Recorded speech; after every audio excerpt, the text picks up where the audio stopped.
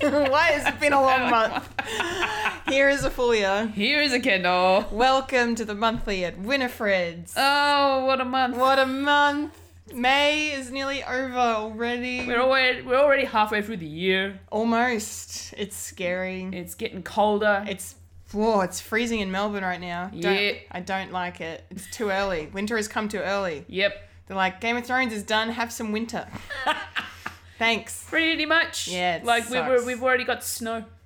Yeah, it's been snowing in like regional Victoria or whatever. Like, yeah, not in Bendigo, but close to Bendigo, where I'm from originally. Like, just whoa, what the hell? Yeah. It's May, people. Yep. Autumn. We're at the end of autumn. Yeah, God. We're going into winter. Yeah, going into winter.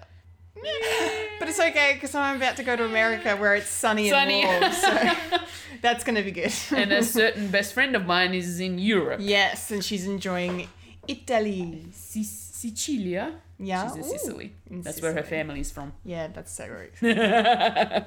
Shout out to Marie. Yeah, Marie. In Europe. Hello. Fulia. Yes. How has your month been? Oh, my month has been long.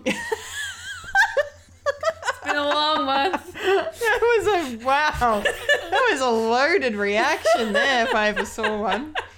Please. A lot has happened. Enlighten us with your month's happenings, please. Oh my goodness. So last month since we've spoken, I had a real, meltdown with my PC trying to edit Collectible Chaos for last month. Yes, Collectible which Chaos didn't get out until the start of this month. Yeah, it was a little delayed. So I've had PC troubles. Yeah. Yes, it's not good. But it got done in the end and it got released. It did. I've, played hockey since then. We've gone to a night market session. Yeah, which was a lot of fun. That was awesome. Yes. That was heaps of fun. Definitely. All the food. Was it European night market? Yes, the Europa night market at the Queen Victoria market. Yes. Yes, and that was a lot of fun. That was. And also very delicious. So much good food. Oh, it was a beautiful night. Yes. Been working at Channel 31 as per usual every week. Yes. Piano. Had my piano lessons. How's piano going?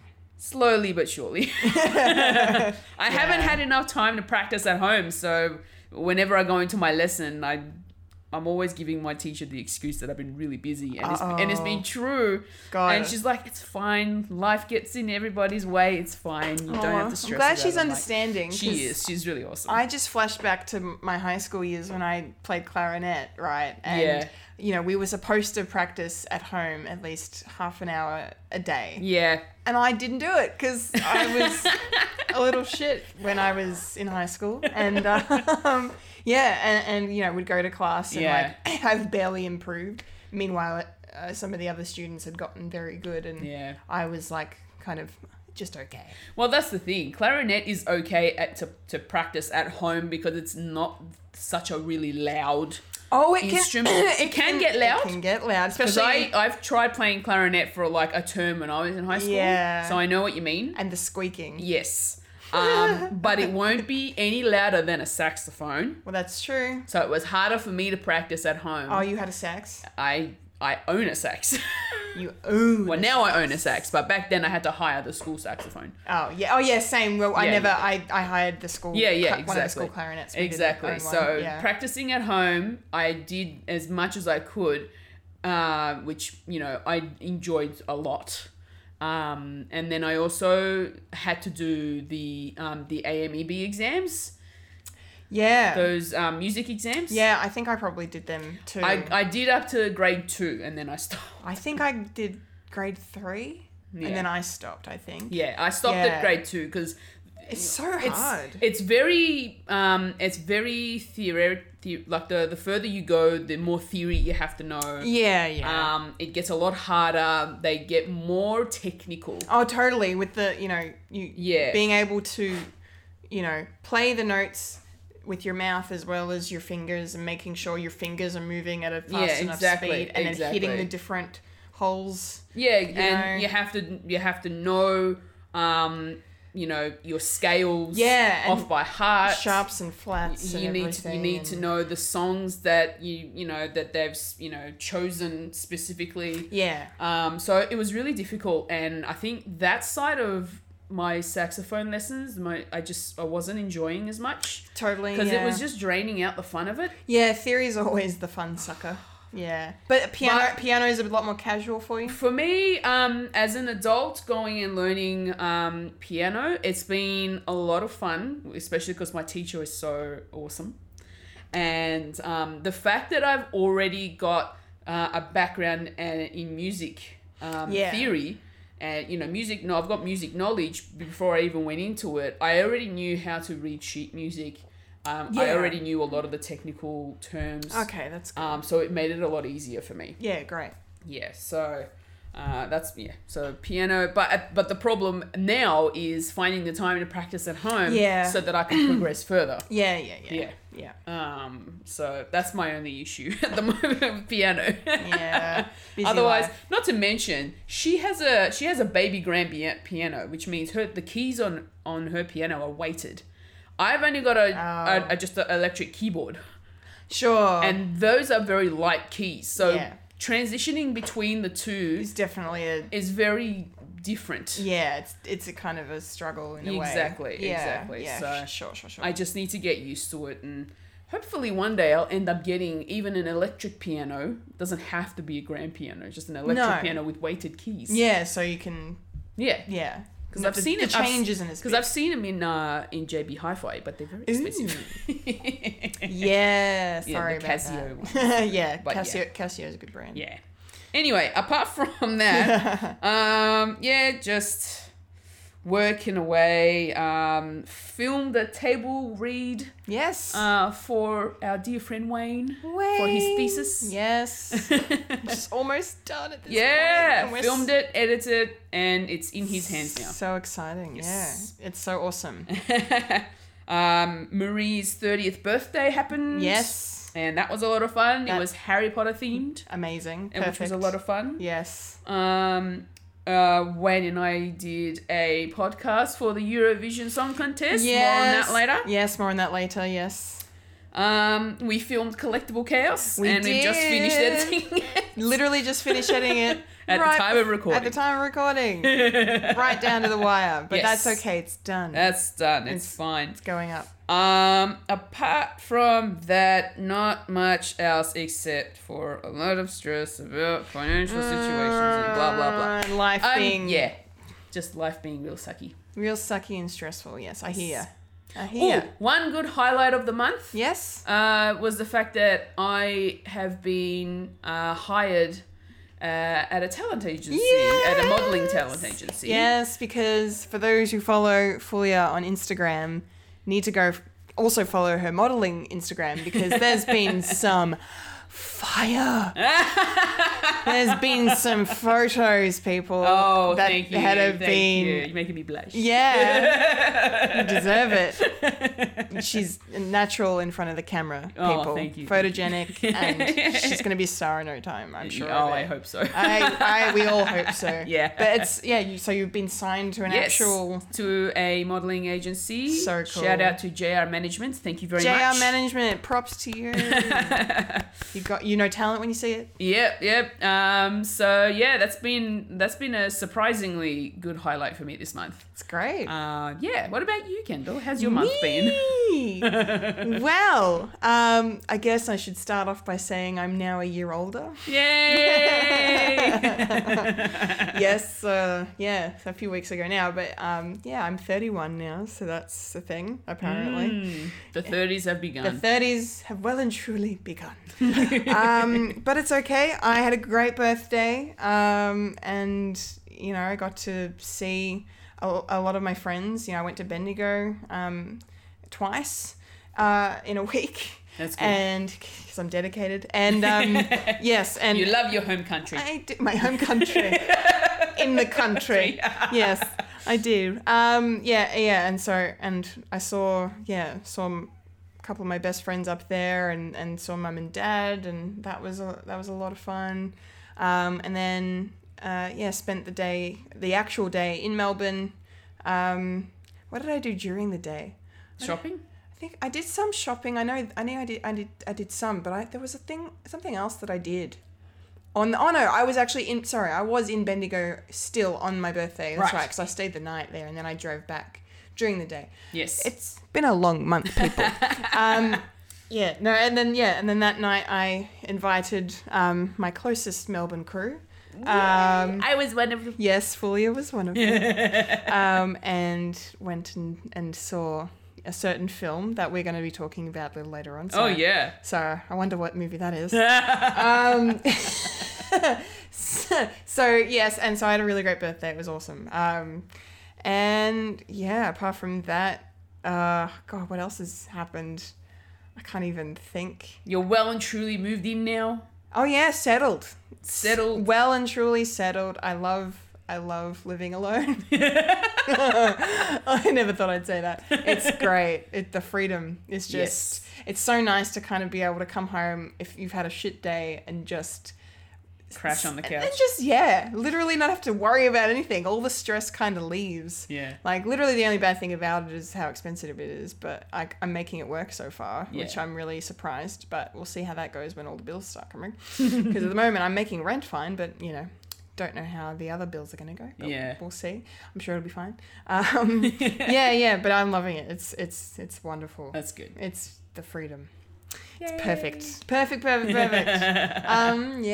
don't really know. I'm sure there's a bunch of other things that I've done, and I can't remember any of them because I've been really stressed the last couple of weeks because just like me, life stuff, just everything kind of. I had a really bad day at work the other day that I almost kind of had to leave and legit, I hate to use the phrase, but I nearly had to take a mental health day and just not be there.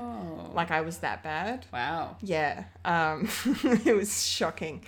And but I'm still kind of dealing with personal stuff. Yep. But and then just, I'm very excited to be going to America in a couple of weeks' time. Yay! Very, very excited. But also, I'm a very nervous flyer, so I am getting anxious about being on the plane. But, I will deal with that. But I'm just trying to focus on the fact that I'm going to be in fucking Los Angeles. Oh, yeah. And San Fran fucking Cisco.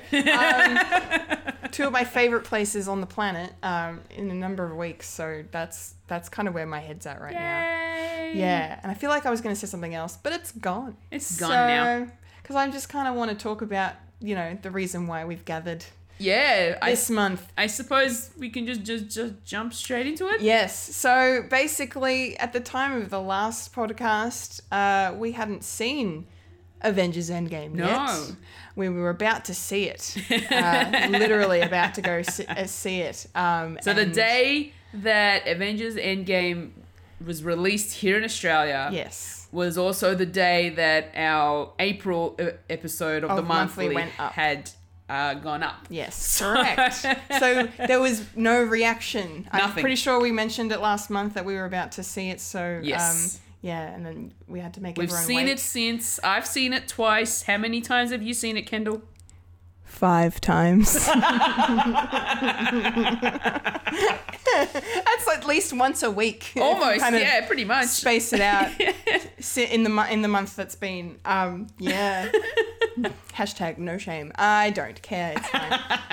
It's if you love it, amazing. Just go and watch it. Look, I literally, like I said, so we went and saw it on my birthday, and I've always just kind of said the last few years, the best thing about being born in May, the only good thing about being born in fucking May, because the weather's always terrible, is the fact that there's always a Marvel movie in cinemas. Yes. Literally every single birthday I have. So I go and see a Marvel movie on my birthday, and then this year, because I didn't know what I wanted to do for my birthday, I was just like, I'm just going to go see Endgame. Let's just go see it again. And then it was just like a matter of organising people, and thankfully everyone was free. Yeah. And had a fucking awesome time. Awesome. Yeah. Yay. So, shall we just dive in now to your responses? Let's.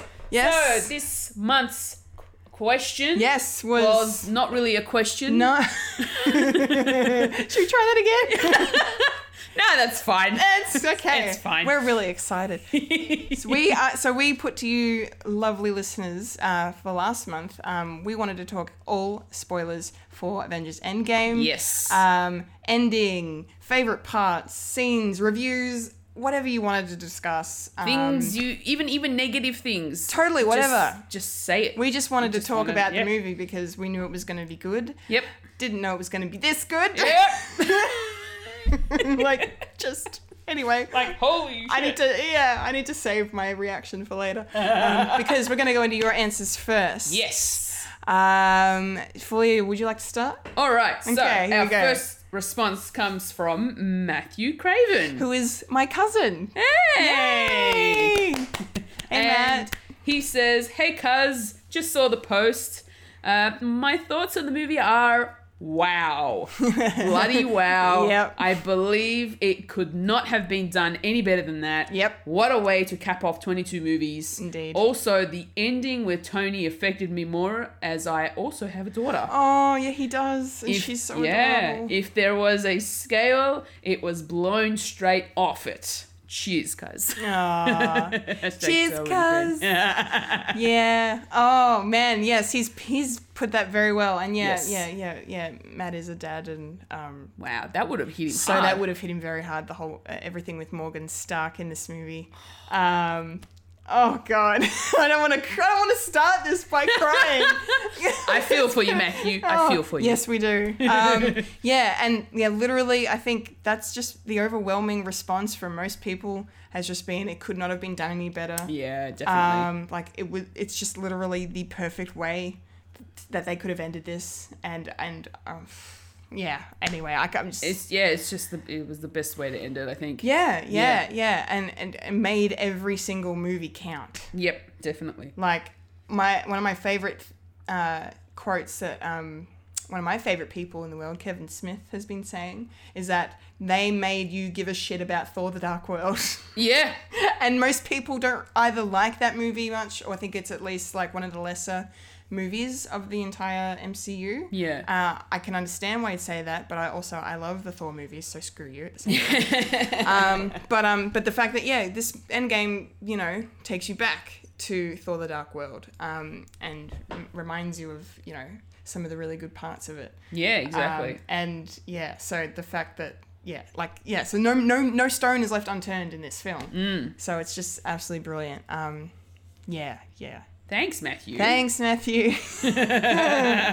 What a way to start the episode. Oh, yeah, good response to start. Yeah. All right, cool. Who do we have next? We have, this is hilarious because he's a friend from work. James Hibble. Hey, James. Hey, James. He says, one of the best conclusions to a series of all time, and I can't believe they stayed so consistent through all 22 movies. Oh, yeah. I hope this quality of movies continues for Far From Home and Phase 4. Couldn't agree more. Yes. Couldn't agree more. And I think it will, to be honest. Definitely. I mean, the only worrying thing now is the fact that the hype was just kept going up and up and up, and like Endgame is kind of the peak of the MCU, the Marvel Studios hype machine. Pretty much. So it's like, well, how do you... Because they finished this big story that they've just been building towards for so long. Like, how do you even top that? Exactly. In a way. Like, it's like it's just... I don't even know how to put it into words. It's never been done before. Exactly. So, like, where do you literally go from here? And, but I have complete faith that Kevin Feige, all hail, our one and true savior, Kevin Feige, has, everything under control. And, the reason they haven't announced Phase 4 films yet is because, they're clearly taking the proper time to plan everything and plot everything, and they don't want to give everything away just yet. Exactly. And I respect that. And Far From Home, by the way, looks amazing. We've had a bunch of trailers come out for that. Oh my goodness. And they've actually released a new trailer for that. I haven't seen it. After Endgame. Yeah. Oh, okay. No, I thought you meant like recently. Oh, no, a couple of weeks ago. Oh, no, yeah, I've seen that one. Yeah. With fucking Tom Holland, hilariously, just being like, hey, guys, spoilers ahead. Oh, thanks, Tom, king of the spoilers. Thanks It's so funny. So funny that he would be the person to, at the start of the trailer, be like, just, you know, watch Endgame and then come back and watch this. I reckon the managers or the producers have been like, you're going to record this saying this on camera.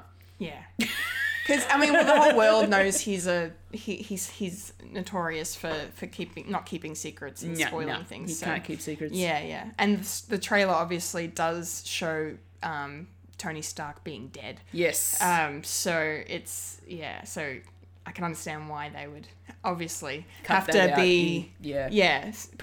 put him in the movie, in the trailer going, you know, this is a major spoiler, so don't watch this if you haven't seen Endgame. Yeah. But no, back to what James was saying. I really, the consistency throughout every single film, the quality rarely dips, especially in the last, you know, few years.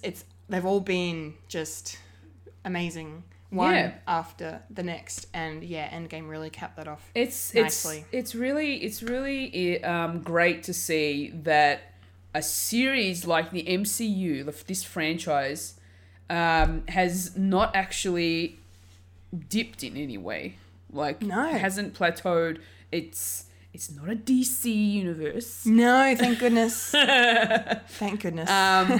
But I agree with how well they kept the consistency of all those movies together. Yeah. This would have been one hell of a pre-production. It's just to kind of fathom the amount of work that's gone into all of these. Because you've got, you know, you've got all these individual franchises and you have to connect them together. Yeah. They're in the same universe. And then you have to also tell a long game kind of story that has this kind of a conclusion that involves everyone. And then you have to, like, schedule all the crew and the actors and just, like, it's just monumental. Yeah, it's massive. It's like, just, to be able to plan 10 years ahead for, you know, for these films is just astonishing. Yeah. Kudos to the crew. Kudos to everyone. Every single person involved in making these movies. Yes. Because just what you've pulled off is... Oh, man. We love you for it. We love you so much. We love you 3,000. Exactly. High five. Yes. Prepare to hear that quote a lot in this podcast. Thank you, James. Thanks, James. Our next response comes from one Ryan Mills. Hello, Ryan. Now, where the first response was a Nacho Libre gif. So Jack Black. Of Jack Black in his role as Nacho Libre saying, "It's the best. I love it." But then he goes on and says, basically did a keyboard smash. Absolutely fucking incredible. Every loose end you could possibly think of is tied up. So many epic callbacks. It's over. And holy shit, it was incredible. Could very well be the best film I've ever seen. It's definitely my favorite Marvel film for sure. Here. Wow. Very well said, Ryan. I love the keyboard smash. Yes. Keyboard smash is very appropriate for this definitely. movie. Very, very appropriate.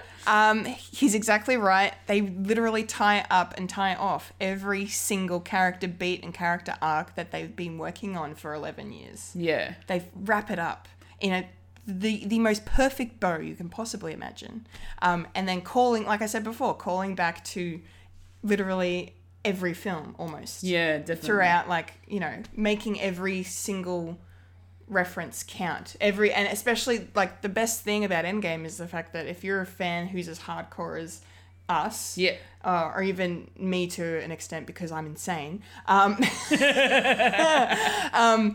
like, you know, the fact that these movies they're made by fans of these characters and these worlds, so, like, they know what we want and they know what's going to make us go crazy, and they're going to reward our devotion to these films. So it's such a reciprocating relationship that the audience has with the filmmakers in this sense. And it's like, I feel like just, I don't know about you, but I just feel so fucking lucky to be alive for this and to be such a fan of this. I agree. I totally agree. We're just so so fucking privileged, really, just and I'm so grateful. I'm fucking eternally grateful, and I'll keep saying it. I know it sounds cheesy, but I'm so grateful that I'm alive to be a part of this entire phenomenon that's happened, and so caught up in it the way I am. I'm just so glad it happened during our 20s. I know.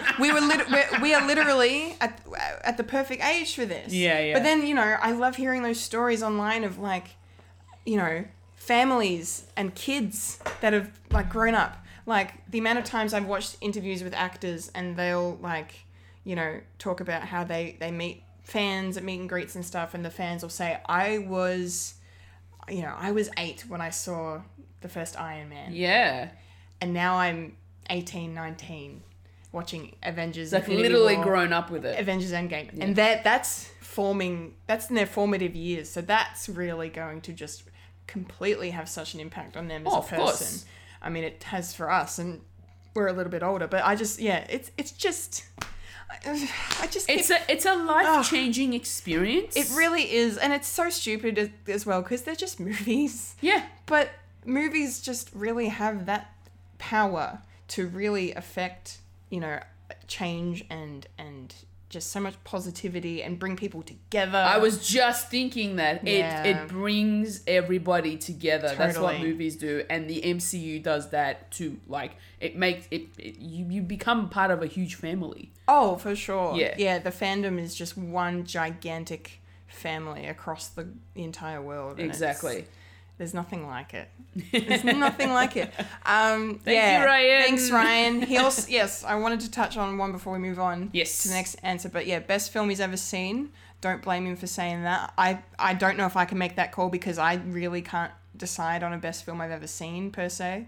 But I mean, it's going to be up there. But I have since decided it's definitely my favorite Marvel film now. Well, that's what he said as well. Yeah. It's his favorite Marvel film. It's his favorite Marvel film. I've decided it's my favorite Marvel film now. And for the longest time, it's been the first Avengers because I just love everything. For me, that movie's a perfect film. Yeah. The original Avengers, directed by Joss Whedon. But now Endgame has just trumped it.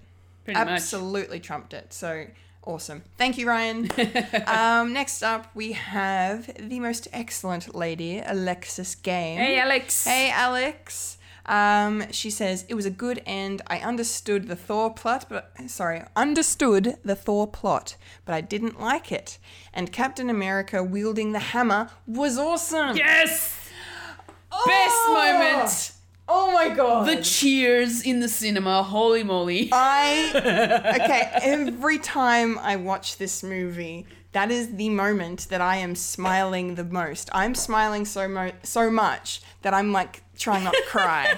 I'm happy tears. I get chills. When I see that scene. When I saw that scene for the first time, yeah. I had the chills. I was excited. I was, tears of joy. I think I was applauding. Yeah, we all were in the cinema.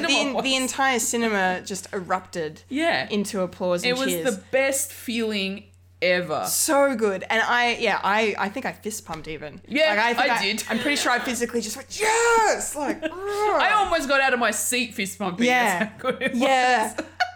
I can't even. I think I sum it up pretty well in Collectible Chaos. Yeah. When you watch that, if you watch that, but just, the fact that they made this little joke about it a few years ago, just be like, oh, wouldn't it be funny if Cap could maybe lift the hammer, lift Mjolnir, and then now, fucking. They've made that joke a reality. 4 years later, they turned that 10-second joke into fucking one of the best moments in the entire Marvel Cinematic Universe. And you know what's even better? God. Thor approves. Thor's reaction. He approves. He Thor's is reaction. So I knew it. Yes.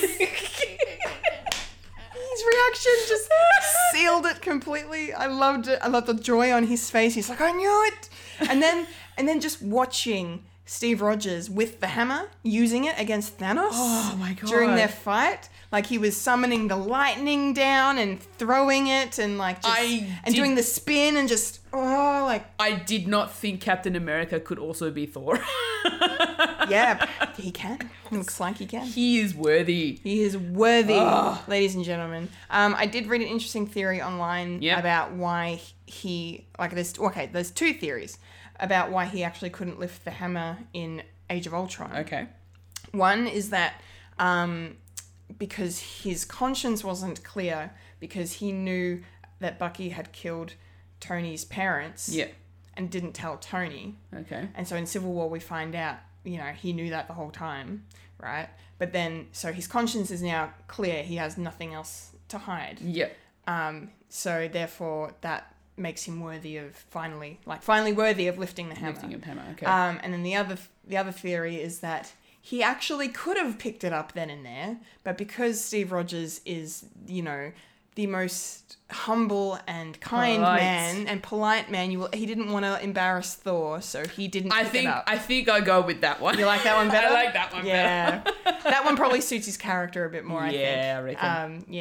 But I thought I'd just throw those in there. I think they're really, really good. But that was a fucking moment. Yeah, it was so good. Oh, boy. Touching on the Thor plot. Okay, yes, let's get into that. Let's get into that. Now, it was quite funny to see him when you first see him. Yes. The way that he is. And he's overweight. Just hairy, messy. Yeah. Drunk, doesn't give a shit about anybody anymore. Yeah. And just has become an introvert. Yeah. Literally. Yeah. That I sort of get because of what happened in Infinity War. Totally. And then what happened at the beginning of Endgame. He lost so much in such a small frame of time. Yeah. Like, it was insane. He lost Loki, he lost Heimdall, he lost Asgard, he lost half of Asgard's population. Yeah. And then he failed to kill Thanos. And then he finally killed him at the start of Endgame, but it was already too late. Yeah. It didn't matter. And so he just completely became destitute, depressed, and just done with the world. I'm withdrawing myself. With the universe. Yeah. So he, went to Norway. They made New Asgard. Yeah. And he just retreated into his little cabin with Korg and Meek, though. Seeing Korg and Meek again, considering Ragnarok is still one of my favorite movies. Yeah. I was filled with so much joy. And getting to see Valkyrie again, too, was fantastic. Yeah, that was pretty cool. But Korg and Meek cracked me up so much. So that was hilarious. Hey, Thor, that guy's calling me a dickhead again. Oh, I love that. Yeah, it was great. The fact that they were online gaming. I know, they're playing Fortnite. Yeah, out of all the games they could have been playing, Fortnite. My gosh. Yeah. But yeah. Look, apart from that, for the rest of the run of the film, I kind of agree with Alex in the fact that maybe they could have addressed it a little bit more. What's the word I'm looking for? More tasteful. Yes. More tastefully, rather than making him the joke of the show. So here's the thing, right? I watched this really interesting video, and I will shout out them because I love them. What Culture on YouTube. They're one of my favorite channels I've subscribed to. They did a video that was basically talking about how the fact that they made fun or made light of Thor's essentially having, PTSD. Yeah. Really just negated everything that they did with Tony Stark in Iron Man 3 and when he was going through the same thing. Okay. Because after the events of the first Avengers film, he was really, in Iron Man 3, you really see him struggling with PTSD and struggling with just the trauma of almost dying, aliens invading, going through a wormhole, all this stuff, it just really affected him. And they handled it really, really well in Iron Man 3. And it was they didn't make a joke. There were no jokes made at his expense, and it was a really good exploration of masculinity. As well, like saying this is Tony fucking Stark, like he's the man, Yeah, exactly. And he's suffering, and we see him suffering, and they don't shy away from it. However, What Culture made the point of saying, then if you can't do that seriously, and then do Thor as the butt of everyone's joke, and then talk about when they're on Asgard and Rocket is trying to snap him out of it, Rocket, just slaps him and just talks to him, and he says some really inspiring things to him, but it's a completely different approach to what he did with Thor in Infinity War, when he's like, time to be the captain, and went and sat down and talked to him to be like, hey, you okay? Like, are you actually ready to do this? Can you even do this? Like, he was really good. But then in this, he's just kind of, snap out of it. Everybody's lost someone. I lost my whole family as well. We need you right now. Like, I feel like maybe the movie didn't have enough time, even in 3 hours, to address it properly without just having it being a joke. And so, so it's just, I can kind of agree with that.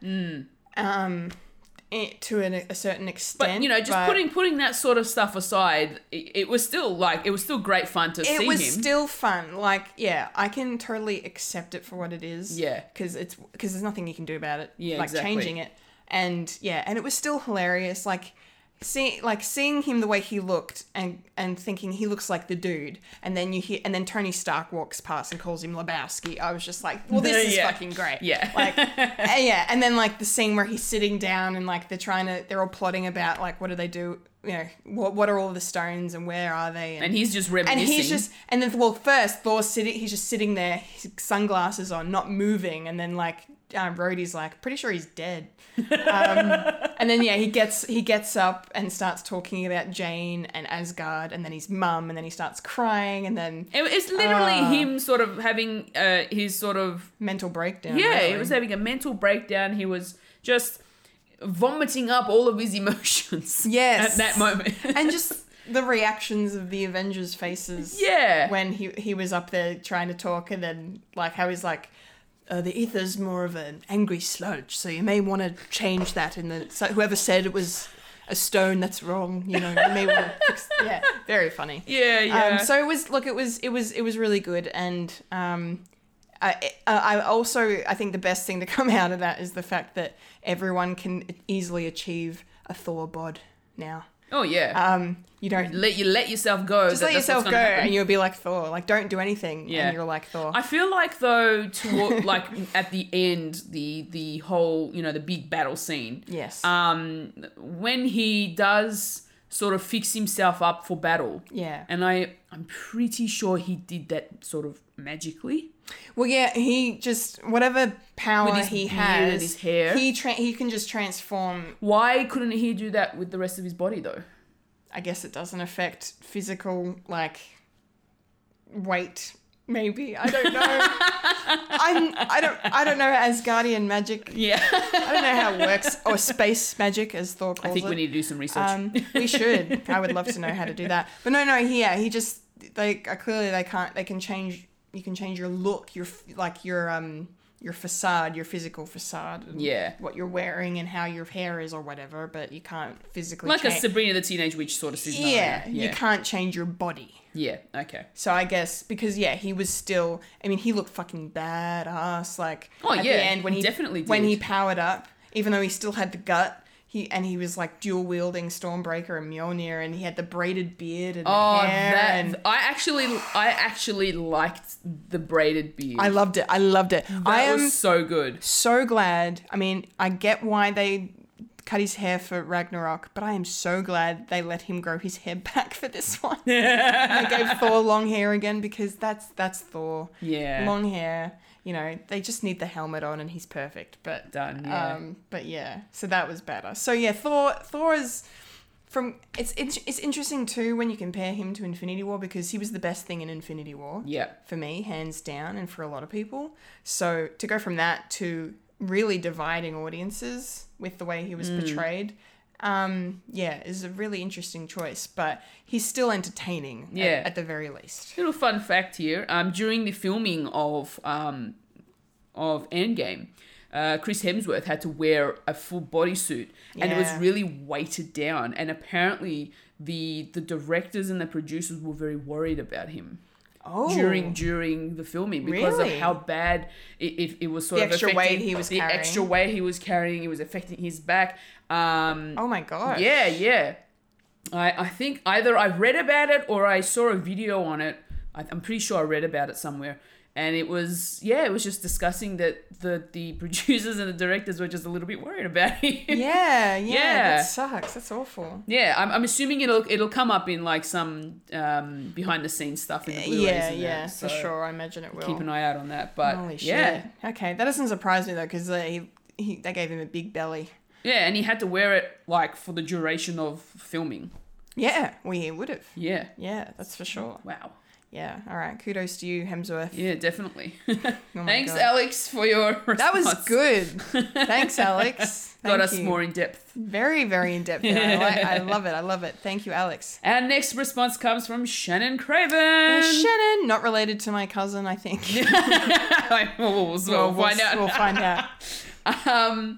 And he is Alex's partner. Yes. Because when I asked him for a review, he said, too soon, #love you 3000. Yeah. I can't. I suffered enough. Because then Alex responded saying, yeah, he was in mourning for days after the film. I am with you, buddy. Yeah.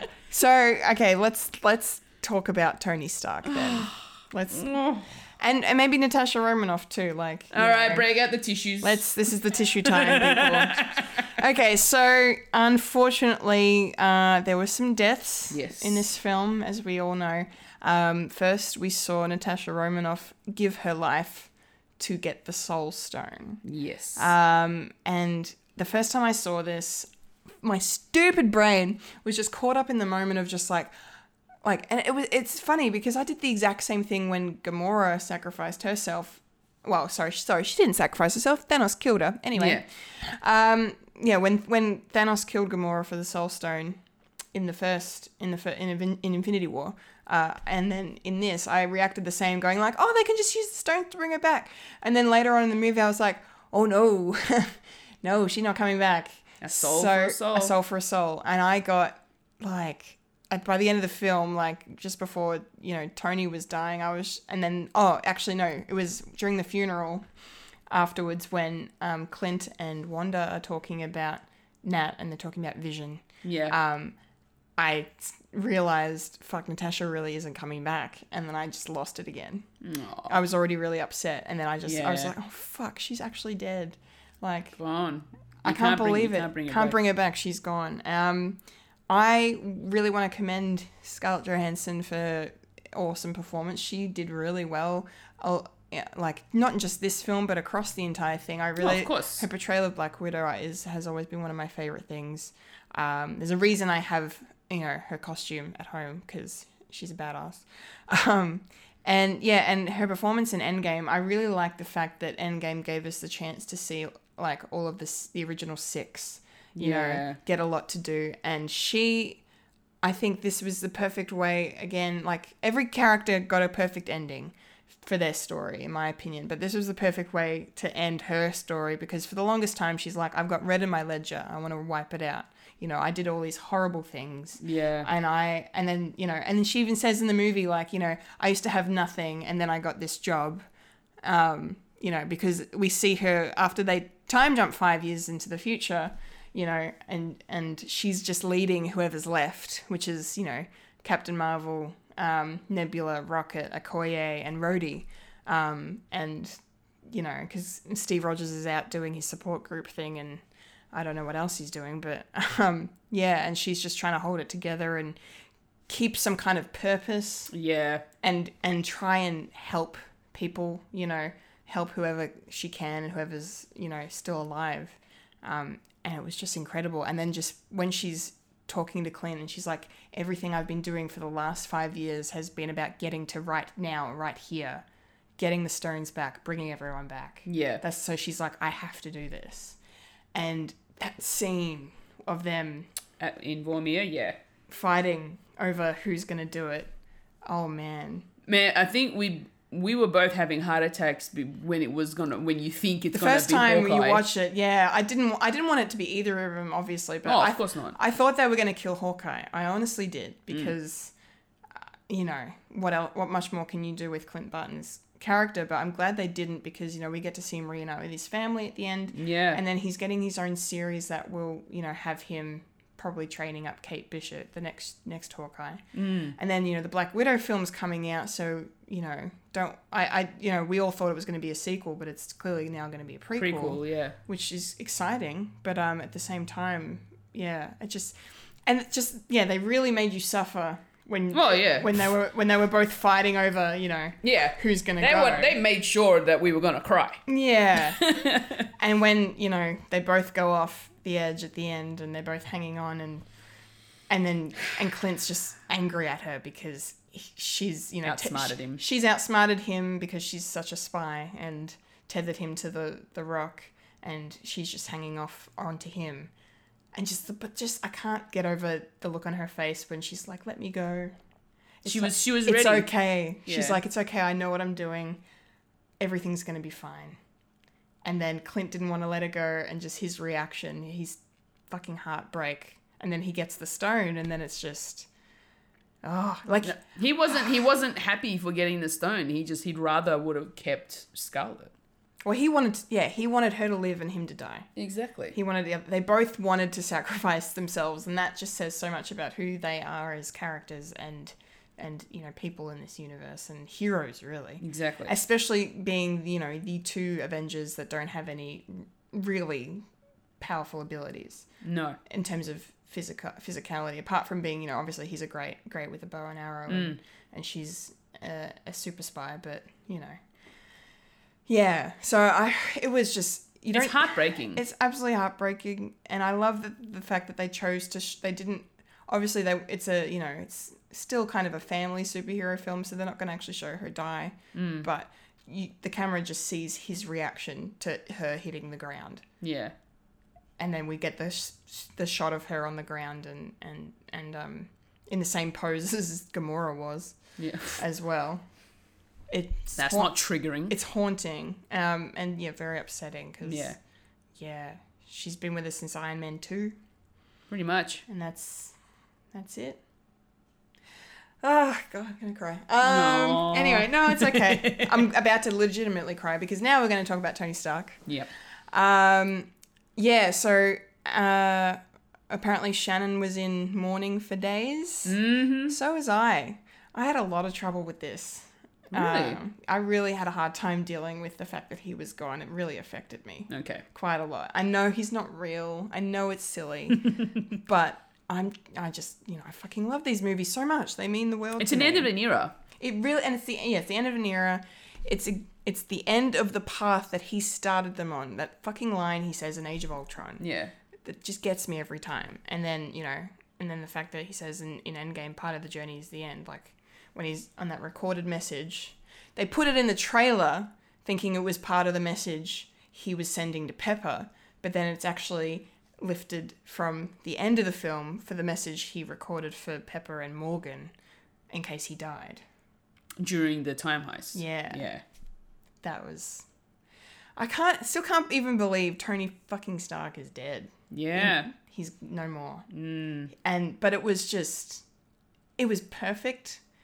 Like, you could not have asked for a more perfect end for a character's story. Definitely. At all. Like, going from, the genius billionaire playboy philanthropist that he was. And continued to be, let's not lie. Yeah. But still, for him to start out how he was and then just to go through everything he went through that really just changed who he was as a person. He became more and more of a hero each time he stepped into the suit and then he was mentoring Peter Parker. Like, he became a father figure to him. Oh, man, I felt for him. Oh, when Peter came over to say goodbye to Tony and he's just like, we did it, we won. And, oh, fuck. Yeah, nah, that was absolutely the moment when I was just done.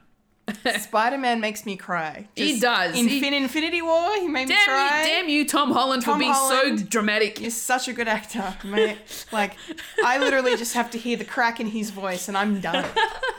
Like, if I ever watch any other movie with him in it and he just starts crying, I'm going to start crying. Yeah, pretty much. Yeah, the fact that right at the end, let's go just, like, the fact that, Thanos thinks he's won and he's like, I am inevitable. He's quoting himself because at the start of the movie, he just says to the Avengers, like, you know, I'm inevitable. I am inevitable. This was going to happen. And then he ends up seeing his future self through Nebula because of how they were connected. Yeah. Past and future Nebula. And then so he just looks at Tony Stark and says, I am inevitable, snaps his fingers, nothing happens because Tony got the stones, put them on his suit, and then just says, and I am Iron Man. Oh, snap. God. And then he snaps his finger. That wasn't supposed to be, that wasn't the final cut of the film. I think I've heard two different versions of what originally was. Originally it was nothing and he just looked at Thanos and snapped. Another one was he said something else, but it wasn't I am Iron Man, and it didn't play off as well. Okay. So then they had to convince Robert Downey Jr. to come back and in the reshoots and actually to do pickups and to do that again, and he didn't want to at first because it was such an hard emotional place to be in, and I can totally understand that. And because he was like, oh, well, I've already said goodbye to the character. I've dealt with that. So he didn't want to go back and reopen the wounds, but he was convinced to do it. And thank you, RDJ, because that line is perfect. The way he delivers it is perfect. The fact that it's Iron Man that gets, at the end of it all, Hulk brings everyone back, which is just, that in itself was amazing. That was fucking brilliant. The fact that Bruce Banner's just, combined the brains and the brawn, as he says, and made Smart Hulk. Yeah. It's fucking great. And then the fact that he, like, the stones, he's like, the radiation is mostly gamma, which is what he's made of. Yeah. He literally says, it's like I was made for this. And it's fucking true. Like, this was his fucking destiny. There was a fucking reason the Hulk exists. And it was for this. It's just so perfect, people. This movie is perfect. It just works so well. And then, but then Tony just... Oh, God, it fucking kills me when he just... The only time, right in the last minute of his life, Rhodey comes over, doesn't say anything. Peter comes over, he doesn't say anything. Pepper comes over, and he musters up the strength somehow to look at her and smile one last time and say, hey, Pep. Yeah. And that's the last thing he ever says. And then she's the fact that she's like, you can rest now, is like just the perfect choice of words, because, she says earlier in the movie, like, one of the few failures of my life has been me trying to get you to stop. Yeah. Because, he's just invented time travel and he's like, I could stop. I could not help these people. And she's like, but would you be able to rest? Like, I can't stop. I'm not going to be able to stop you. You need to... You need to go and help them. I'm telling you not to stop now. I'm finally, after all these years of trying to get you to stop, I'm telling you not to stop. And so he does it, and he goes and he saves everyone, and he gives his life in the process. Yeah. And so she says, you can rest now. Yeah. We're going to be okay. Fuck. Oh, man. Like, it's perfect. Stephen McFeely and Christopher Marcus, the screenwriters on this movie, just fucking hats off to you guys. They wrote Infinity War, they wrote this, they wrote all 3 Captain America films, and a little bit of Thor the Dark World. And I worship them for coming up with this. They are very, very talented writers. Yeah, unbelievably talented. And then just the funeral scene just gets me so much. Yeah, because that is the scene where it's over. It's done. It's done. He's not coming back. He's not coming back. And it's just like, every time I see that, hear the music, because Alan Silvestri, the composer, he scored this film perfectly, beautifully, and just the way the music plays. The music that plays over the funeral is the same music that played at the start of the movie when Tony laid down to sleep on the Benatar before Captain Marvel rocked up and rescued them. It's the same music. I did not pick that up. I've seen it 5 times. When you've seen what I've seen, you tend to notice things. You notice things. But yes, and then just the wreath that gets laid out on the lake with the original arc Arc reactor reactor. from the first Iron Man my movie. gosh. Proof that Tony Stark has a heart. And then the camera just comes back and just shows every single fucking person that is standing there because fucking Iron Man. Oh my god, I'm gonna cry. It's just so powerful. It's okay. Because it's just the legacy of this entire thing. All of these characters are standing. I've said this so many times to so many people now, but it just makes so much sense. All of these characters are standing here because of him. not just because he saved them, but because they are representative of his legacy on this cinematic universe. Yeah, And exactly. it's just fucking perfection. It's It is. fucking perfection. I can't stress that enough. And then we even get to see Harley Keener, like the little kid from Iron Man 3. He's there. He's at the funeral. Yeah, I had no idea who he was. Yeah, I couldn't remember. The first time I saw it, I was like, who's that kid? He's got to be someone important. I'm not remembering it correctly. and then after I got out, we were all kind of like, it's the kid from Iron Man 3. That is awesome. Like, it's just, yeah. Anyway, I think I need to stop. Yeah. Or I actually will break down and start crying properly. You pretty much explained all you need to explain. Yeah, you want to add anything onto what I said? You've said it perfectly. It's fine. Oh, good. Okay. All right. Okay. But we love Tony Stark 3000. And Morgan Stark is just the most perfect little girl in the world. And we love her 3000. Yes. And Give her cheeseburgers. give her cheeseburgers. Oh, God. I stop crying because we cut to the scene of Clint and Wanda talking, and then we cut back to Happy and Morgan, and then she's like, I want cheeseburgers. I'm like, that's what your dad wanted in Iron Man 1. Stop breaking my heart. Oh, yeah. You want cheeseburgers? Yeah, your dad loves cheeseburgers. Your dad loved cheeseburgers. I'm going to get you all the cheeseburgers you want. Oh. Because Happy didn't give him a cheeseburger in Iron Man 1? No, they got cheeseburgers. You literally see him at the first press conference he does at the start of the film when he comes back. He sits down on the floor. He's got a sling in one hand, and in the other hand he's eating a cheeseburger. Like, legit. Go back and watch it. Yes, I have not yeah. seen the other movies for a very long time.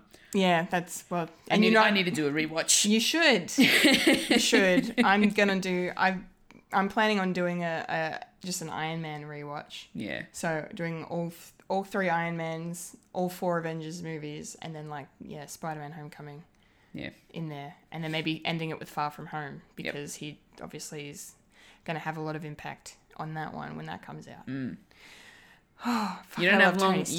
You don't have long to go in order to do that because Well- apparently you're going to watch it over in Los Angeles, aren't you? Well, Or in San Francisco. I'm going to be in San Francisco when it comes out, so I'm, very happy about that. And I'm going to be far from home Oh yes, you are. when I'm watching Far From Home. I love puns. Oh wow. That's great. All right. All right, thank you, Shannon. Thanks, Shannon. Okay, next up we have the most excellent human, that is Jamil Balici. Hey, Jimmy. Hey, Jamil. He says, it was definitely not the movie I expected to see. I was surprised by how light the tone of the movie was compared to the previous one. I agree completely. I was surprised by how optimistic the movie was. And those two things combined created a movie where I didn't know where the movie was going to go. That enhanced the experience for me because I was even more invested in the outcome. So when the payoffs came, they really hit home. # tell Winifred. Oh, they definitely did. Yeah. Oh man. I agree with the fact that it was a little bit more light. It was totally. There was a lot less battle scenes or a lot less sort of action. Yeah. But when the action was called for, it was done well and it was cut in at the right places. Totally, yeah. Everything was paced really wonderfully. Yeah. But I think that's why I've decided Endgame is my favorite because I've gotten the most enjoyment out of it. Yes. And because, the tone despite the fact that we lose 2 main characters and effectively 3, considering Steve Rogers decides to go be an old man. Yeah.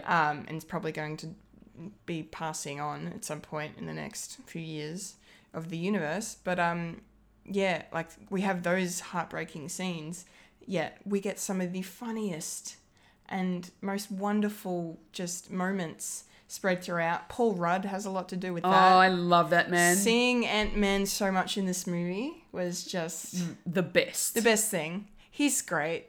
Paul Rudd is great. Like I loved him Give in us Civil more Paul War, Rudd. and Give then us more Ant-Man. Seeing him in this was just like just the way he reacts to just everything around him. Like when they're talking about the Infinity Stones, he's like, I have no idea what you guys are talking about, so yeah, I'm just gonna, And then when Thor's talking about what happened in the events of Thor: The Dark World with the ether and on Asgard and Jane and everything, they literally everyone else is just like, oh my god, Thor, shut up, you're drunk, and then Paul Rudd's just hanging on every word, like, yeah. This is really interesting. And then what happened? Yeah, like he's just got that look Like on a his little face. kid. He's like a little kid, and then the diner scene with Smart Hulk when we meet Smart Hulk. Oh my goodness. Is You want a photo so- of me? I'm Ant-Man. I'm Ant-Man. And then the kids are just like, Oh, they don't know you. if they don't know me, that's It's fine. it's Nobody fine. does. Nobody does. Fine. Here, no, let's get a picture with you. No, it's No, fine. They don't know me. It's fine. And then, so just take the damn phone. I also want to point out the fact how funny I think it is that the kids are just all over Hulk. Fucking Captain America and Black Widow are sitting right there. Like right there. They're not hiding. They're not covering their faces. Oh man, it's just mwah, comedic gold. Love it. Yeah, everything Paul Rudd does in this movie is great. Yep. Yeah, Scott Lang is wonderful. I hope they make an Ant-Man 3. I imagine they will. Yes. He deserves one. He deserves so much. Oh, brilliant. Yes, so what else did Jamil say? Payoffs, yeah, I mean, like, just every single character's, finishing up, the fact that Steve Rogers finally got his dance with his girl Peggy Yeah. right at the end. Oh my goodness. That was beautiful. it was so beautiful. And the song, here's another awesome trivia tidbit. The song that they're dancing to was the song used in Winter Soldier when Nick Fury was sitting in Steve's apartment after he finds out that Hydra's in S.H.I.E.L.D. And he turns the music up so their conversation can't be heard because people are listening. And that was the song. It's that song. Yep. Wow. Yeah. It's... I couldn't... really need to rewatch these films. Yeah. I have a great problem in my life. That you remember everything? That's not a problem. No, that I'm like insanely obsessed with these movies. Yeah, perfect. And like the only thing that would have made that moment more perfectly if it had actually been at the Stork Club, because that was the club that Peggy said we'll meet at. A week. She was like a week next Saturday or whatever she said. Yeah, I think the only bad thing about Steve taking all the stones back and taking Mjolnir back was the fact that we didn't get to see him put the stones back. Because Red Skull was on Vormir, and we all know Red Skull is like Captain America's #1 nemesis. Oh yeah, I wanted to see his reaction. The fucking memes that have come out of I've seen a couple of them. not seeing not seeing the meeting is great, and then trying to put the ether back in Jane, hilarious. Man, Fucking hilarious. Would have been great to see, but it's okay. And I'm really glad that they gave the shield to Falcon. yes. Yes. Part of me did want it to be Bucky because I love Sebastian Stan. But character-wise, in terms of it makes more sense. It makes more sense. It was Falcon. Yeah, for sure. He definitely embodies the ideals of Captain America. Definitely a lot better than Bucky does. So that was a really sweet moment. It was. It was. Yeah. And then, of course, finally hearing Steve Rogers say the words Avengers Assemble. That was man. Epic. Absolutely mind blowing. Epic. Just it's so good. Like just Oh, I can't. We all had an nerdgasm We did so when much. we heard it. Because, like, I mean, the entire sequence starts with Sam Wilson saying "on your left," which is the first line of dialogue from a Russo brothers MCU film, The Winter Soldier. So that's an insanely awesome pull to put in. And then we see everyone come through, and then they're assembling, and then the music and the score is just backing them up, and they're all lining building. up. And then Steve calls Mjolnir, and then as he says Avengers, and then he pulls back and he's like, assemble, and then Thor's like, rah, and then they all just charge, and it's just The audience in the cinema went lost crazy. their minds. We were all fully just cheering and clapping by that point. Oh my god. It was over. We were just like, yes! Yeah, pretty much. And the shot, that wide shot of them all charging is just... Are you even real, movie? Like, that's a dream come true. that freaking cinematography is Yep. just Uh-huh. amazing. Yeah. Mm-hmm. Some gorgeous Oh my visuals in this gosh. film, and that was one of them. Oh, Just seeing, and then I've seen it 5 times now, so I know, but the scene where they're all running or flying in some cases, Tony Stark's at the front. Yeah, he's just slightly, but he's the furthest along. yeah. He's flying, right? He's flying yeah. over them. Fuck, it's perfect. It's brilliant. Brilliant, absolutely brilliant. Yeah, Thor getting to say goodbye to his mother properly. Oh wow, that was Great. that was so good to see. 'Cause it was also Like she knew what was coming for him. Um, Not necessarily what the future was, but just the fact that well, she's just seeing him in in the state he was in, just going, okay, you're obviously about to go through a lot of suffering then. yeah. But it was so good to see Rene Russo play Frigga again, because she was a really nice aspect of the Thor films. Yeah. And it was such a shame she was killed off. I get why they did it, and they did it really well. Like, it was handled really well. She got a beautiful funeral, and it was lovely. But And the fact that Thor really wanted to tell her that she was going to die, but her mother his mother was just like, no, you don't need to say anything. you're here to change your fate, not mine. yeah, exactly. Yeah. That's right. Yeah. And I'm glad that Thor didn't try and argue the point. Yeah, exactly. Because in a lot of those movies with time travel, when you're like, I have to tell you something, you're gonna die, blah blah blah kind of thing. They kind of drag it out, and the characters really try to be like, you gotta listen to me, It becomes a cliche. Yeah. So I'm really glad in the end they didn't do he that. tried once, and she was just like, Nope. no, Just don't. and they didn't drag it yeah. out any further than that. Exactly. Yeah, and then right after that, he gets Mjolnir one last time. That moment where Rocket's waiting and all Thor's doing is just reaching out his arm, and Rocket's looking up at him weird. like, It's like, what? what the fuck are you doing? What are we doing? We're supposed to be leaving. And the mother's just like, oh, it just takes a minute. Yeah. Sometimes it takes a second. Yeah, that And was... that feeling that that Thor got, that he felt that he was still worthy. Yeah. I mean, that would have definitely given him a confidence boost. Oh, you can see it in his face Yeah. straight away. He's like, oh, I'm still worthy. Like, he says it. Like, it's just made him so happy. Yeah. And then I really love where we cut to straight after that, because my favourite song from the Guardians 1 soundtrack plays, Come Get Your Love. And we get to see fucking Star-Lord dancing. And Just that little bit longer than what we got in the film. in the first Guardians, and then the music cuts out, and then you just hear Chris Pratt just singing, "Come and get your love," like, oh yeah. And then Nebula and Rhodey just perfect, and Rhodey's just like, so he's an idiot. And Yeah. Nebula's like, yeah. Yeah. Oh man, comedy gold. Comedy Chris gold. Pratt is the best idiot. Yes, and the most lovable idiot you'll ever Exactly. meet. Oh man, fucking awesome. Oh my gosh. Yeah. So good. So good. Thank you, Jamil. Thanks, Jamil. Thank you. And our final response goes to Stephen Guston. Steven! Hey, Steve. And he says, an absolute celebration of everything the MCU is. The culmination of my favorite character, better than better than I could have ever dreamed. Perfect nods to the source material.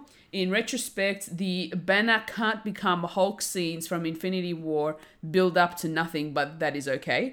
Oh, I disagree. Only moment I thought was a bit silly was the moment where Carol Danvers gets the gauntlet and the rest of the female Avengers show up to protect her. It's like she travels faster than light and can headbutt a capital starship to pieces. What were they hoping to contribute? But let's be real, it was worth the lack of sense just for that cool shot. Okay, let's talk about that. Because that has definitely been a... Topic of conversation? Yes, well phrased. Topic of conversation amongst the fandom, amongst the general public. This moment in the final battle of Avengers Endgame when all of the female warriors Come assemble. Together. Yes. Yep. Now, it just feels very on the nose, very pandery to me, the way it just kind of happens. There's a similar scene in Infinity War, and I've talked about this, I ranted about this on a podcast called Fred last week, so you're going to hear it again if you listen to both shows. But, basically, the scene in Infinity War where, Black Widow comes in defending Scarlet Witch against Proxima Midnight and says she's not alone, and then Okoye rocks up, and then they be badass all together. Yeah. That felt a lot more natural. Oh, of course. And fine. Literally, the main problem with this scene, and Steve says it here, is the fact that Carol Danvers, Captain Marvel, does not need help. No. She is the most powerful being, really, in the universe. In the MCU. Yeah. Because literally the dialogue is like, Peter Parker's like, how are you going to get the gauntlet from here to the van to take it back through time?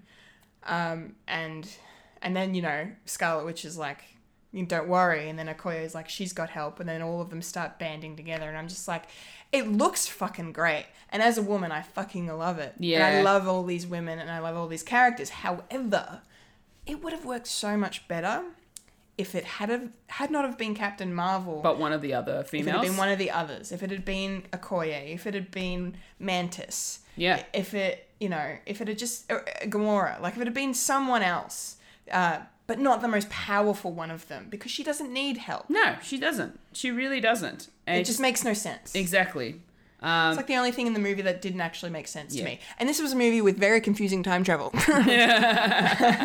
And look, honestly, and it is a nitpick though, because it didn't ruin the movie at all by any sense of the word.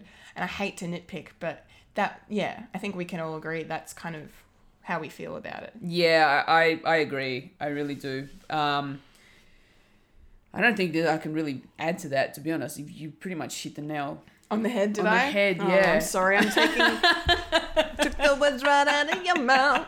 Yeah, sorry. No, it's all good. It's all good. But yeah, I mean, I'm glad we're on the same page. Yes, definitely. I totally agree with the fact that it should have just been one of the other girls. Yeah, because then at least you could reconcile, where they are in terms of their powers and in terms of being able to get the gauntlet from one side of the battlefield to the other.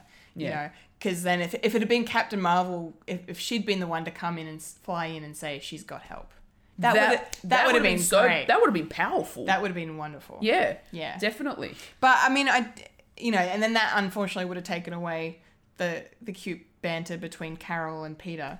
When he's like, I'm Peter Parker, and she's like, hey Peter Parker, you got something for me? it's a really nice little scene. Yeah, that is really cute. What did you think of Captain Marvel in this movie after seeing her in her own solo adventure not long before? I don't know. Like, there wasn't really much to see. Yeah, she wasn't in it very much, was she? No. Which was a shame. For a superhero to be hyped up so much in her own film, knowing that she was going to be in Endgame, to then not being in Endgame as much. Yeah. It's sort of for me, it just felt a bit disappointing. Yeah, no, yeah. I can agree. I was really expecting her. I mean, look, I'm fine with it because there really wasn't any more room for her to fit in there. And this movie was about saying goodbye to the original 6 Avengers. Exactly. So it's fine. Like, Yeah. it's fine. It's, again, a nitpick. Yeah. But it just, the amount of hype behind her and the fact everyone is like, oh, they'll need Captain Marvel to defeat Thanos. Yeah, exactly. That's You know. that's what I was expecting. So during that whole battle scene where all of a sudden, Captain Marvel flies in and starts destroying all the big starships and aliens. She destroys Sanctuary too. Yeah. As Steven says, head butting it through Yeah. all those alien spaceships.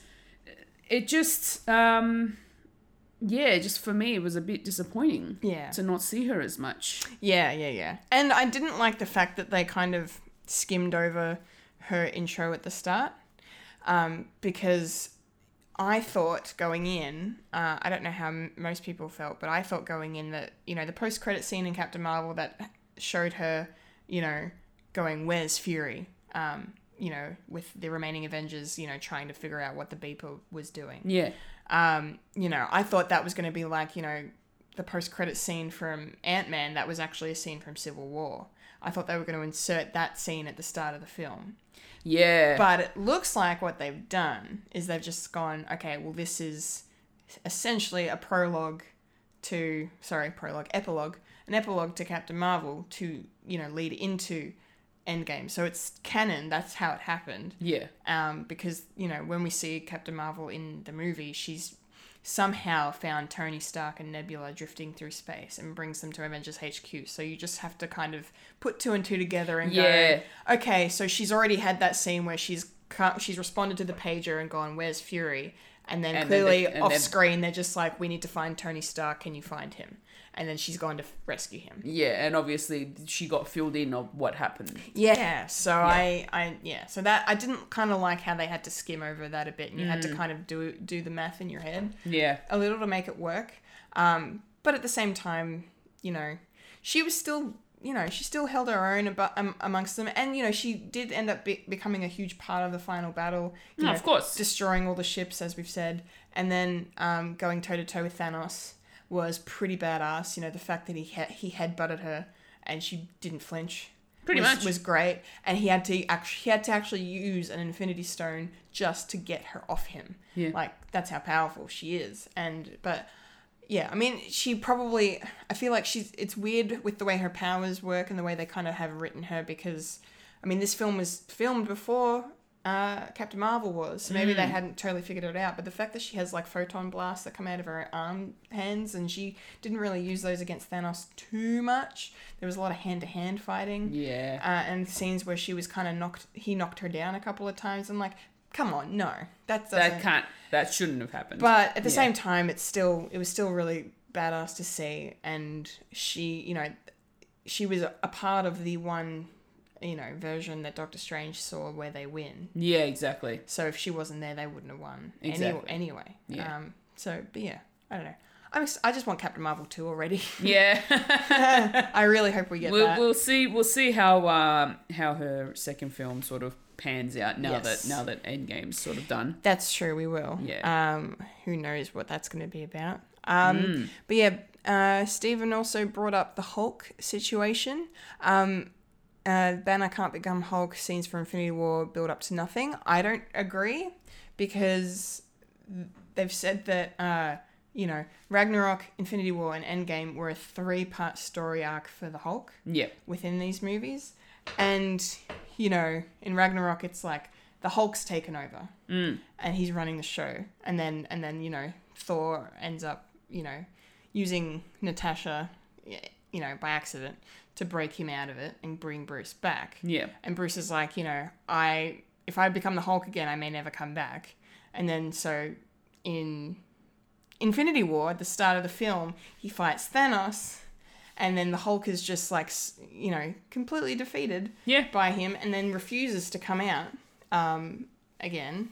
Yeah, pretty much. Like he's got an anxiety. He had literally like an anxiety attack after that. Pretty much, and he's like, no, I'm not going to face him again. He just kind of refused to be like, well, you're just kind of using me now to like win these fights, and I don't want to fight anymore, or kind of stuff like that going on. And so there was just a tug of war going on between the two of them, and they couldn't find a way to coexist and make this, weird relationship that they have work.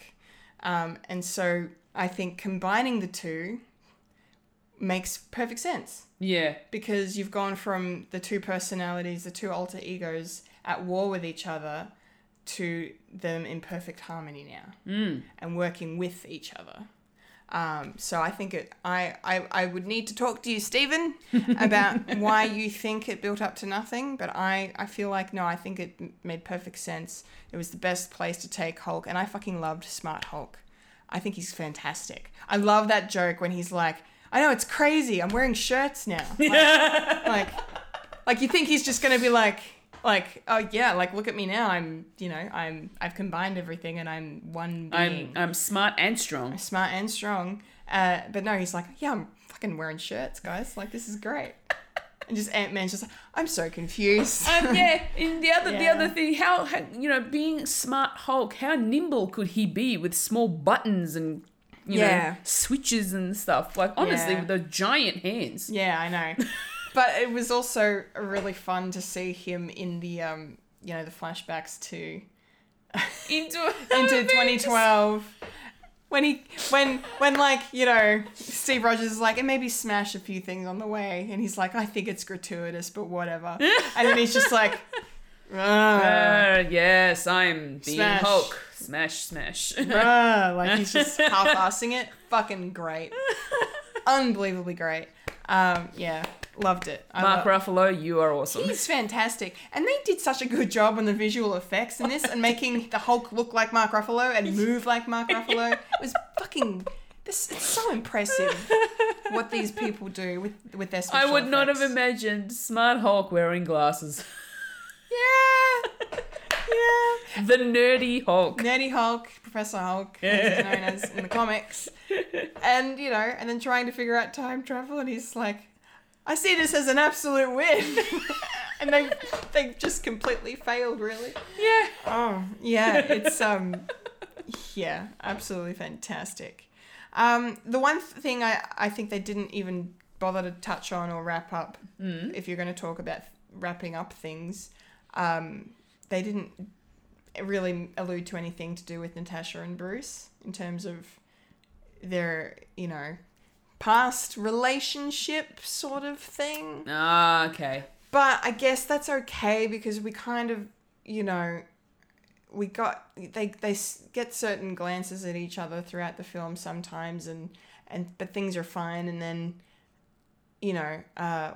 what was I going to say? There's a part, the way Bruce reacted to Natasha dying was, apart from Clint, was the saddest reaction, I think. Because, first he just, slammed his fist into the floor. And then when they're all discussing,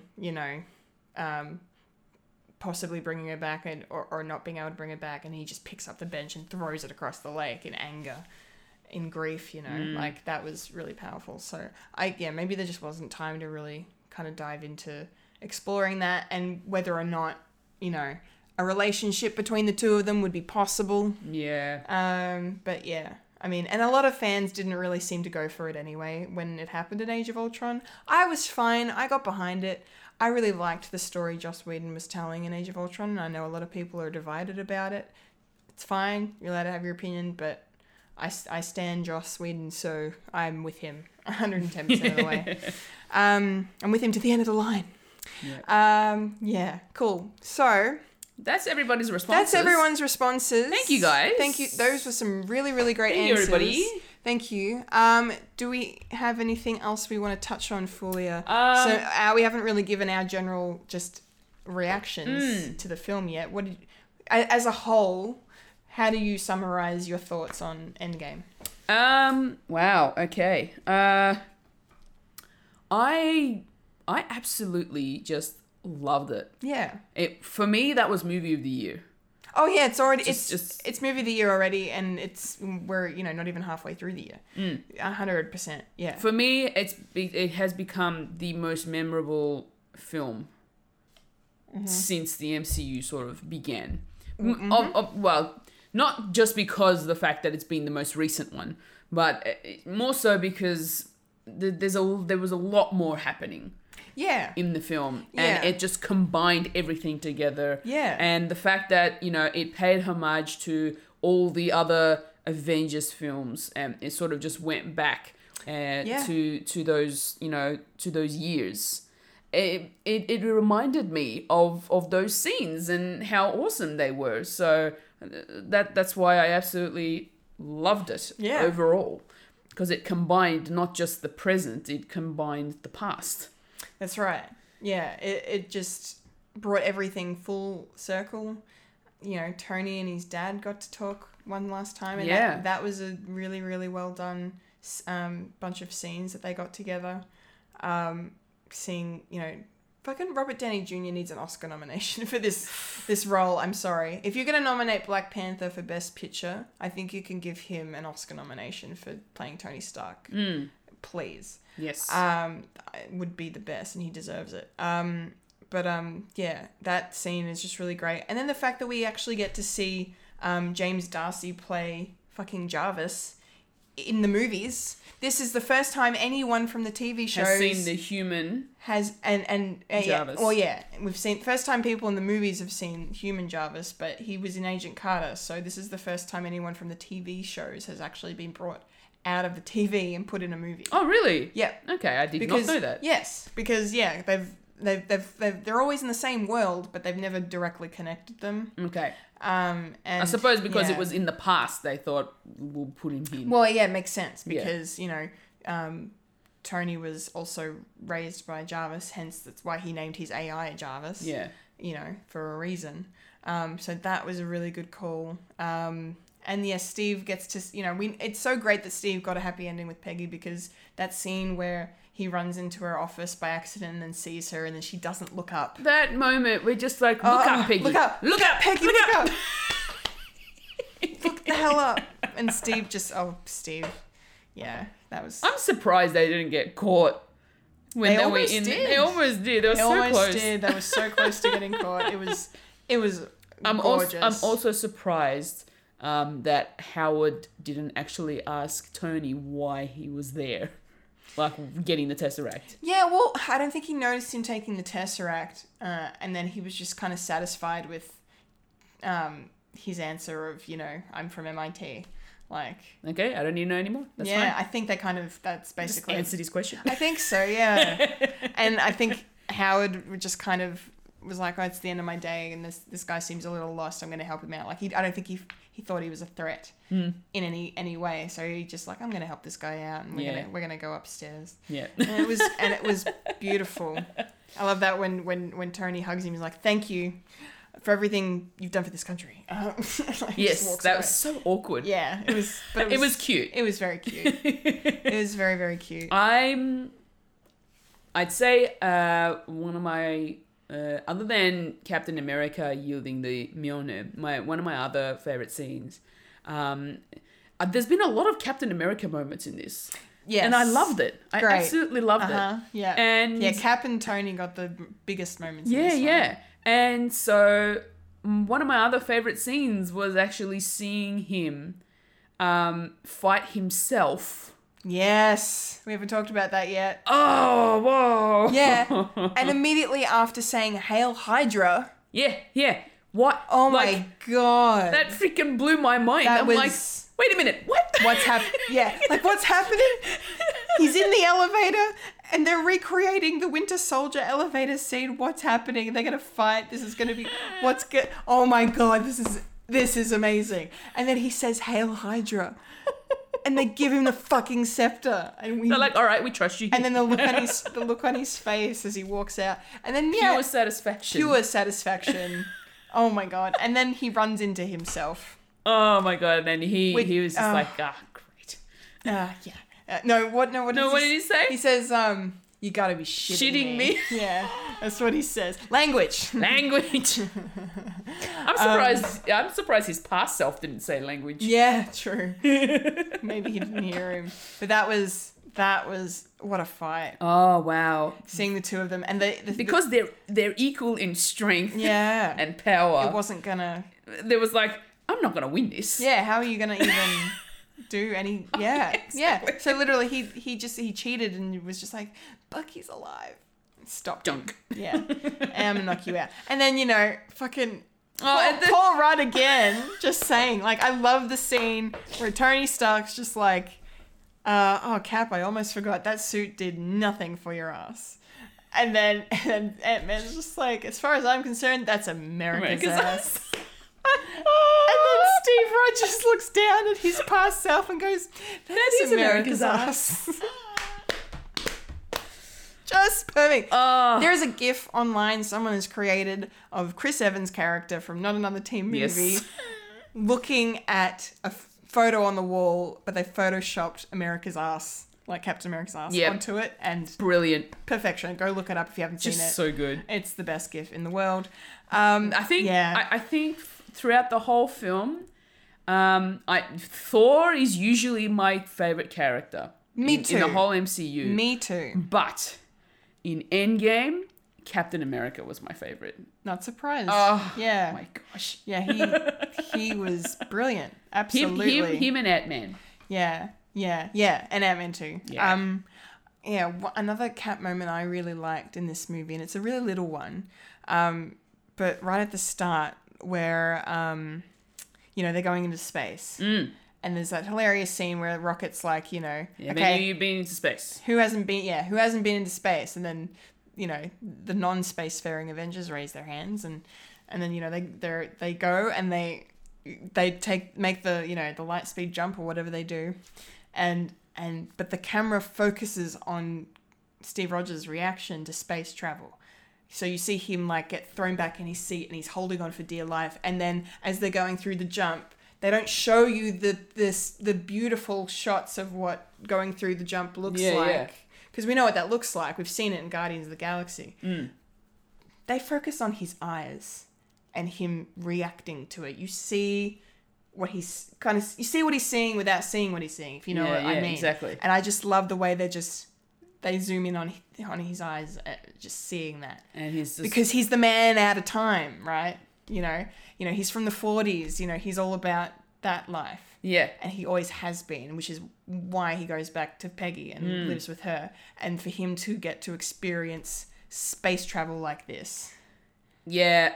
It's a little moment, but I really loved his it. eyes were just glistening. Yeah. He was just completely in awe and dumbfounded, I think, at the moment. Yeah. Can I go to the battle scene? Mm-hmm. The moment that Pepper Potts rocks up in her suit. Rescue! Holy shit. That was a moment. I was like, I need that suit. Yeah. How cool does it look? I love It's it. so awesome. I love the way it looks with the blue and it's perfect. So and it suits her good. so well. To see her finally suit up and fight alongside her husband. And that shot of the two of them back to back firing out, and the camera just pans around them in circular motion, like gorgeous. Yeah, it was beautiful. Every time I see it, though, the phrase "couple goals" pops into my head, which is 100%, 100%. Yeah, like just yeah. I'm so glad that they got to give her a chance from to the beginning. suit up. Was it from the beginning or towards sort of like the middle of the movie where Morgan, we go to the Starks cabin, and Morgan is wearing her mum's helmet, and Tony goes out. Was that at the beginning? That was when she was playing around in the that garden? was the first time we see Tony Stark after the 5-year jump is when he goes out to get her for lunch. So we're kind of quarter of the way in, somewhat. Well, yeah, we're probably approaching the start of Act 2 by this point. But maybe end of Act 1, kind of quarter, third of the way, whatever. Yeah. Just seeing her playing with her mum's helmet and then Tony coming through. Yeah, and he comes. Don't play with it, even though I bought her for your mum and she's never gonna wear it. But... Yeah. Your mum never wears anything I buy her anyway. And then she ends up wearing it at the end. Yeah, perfect. Oh wow, so good. Yeah, I love that cute little introduction to Morgan Stark though.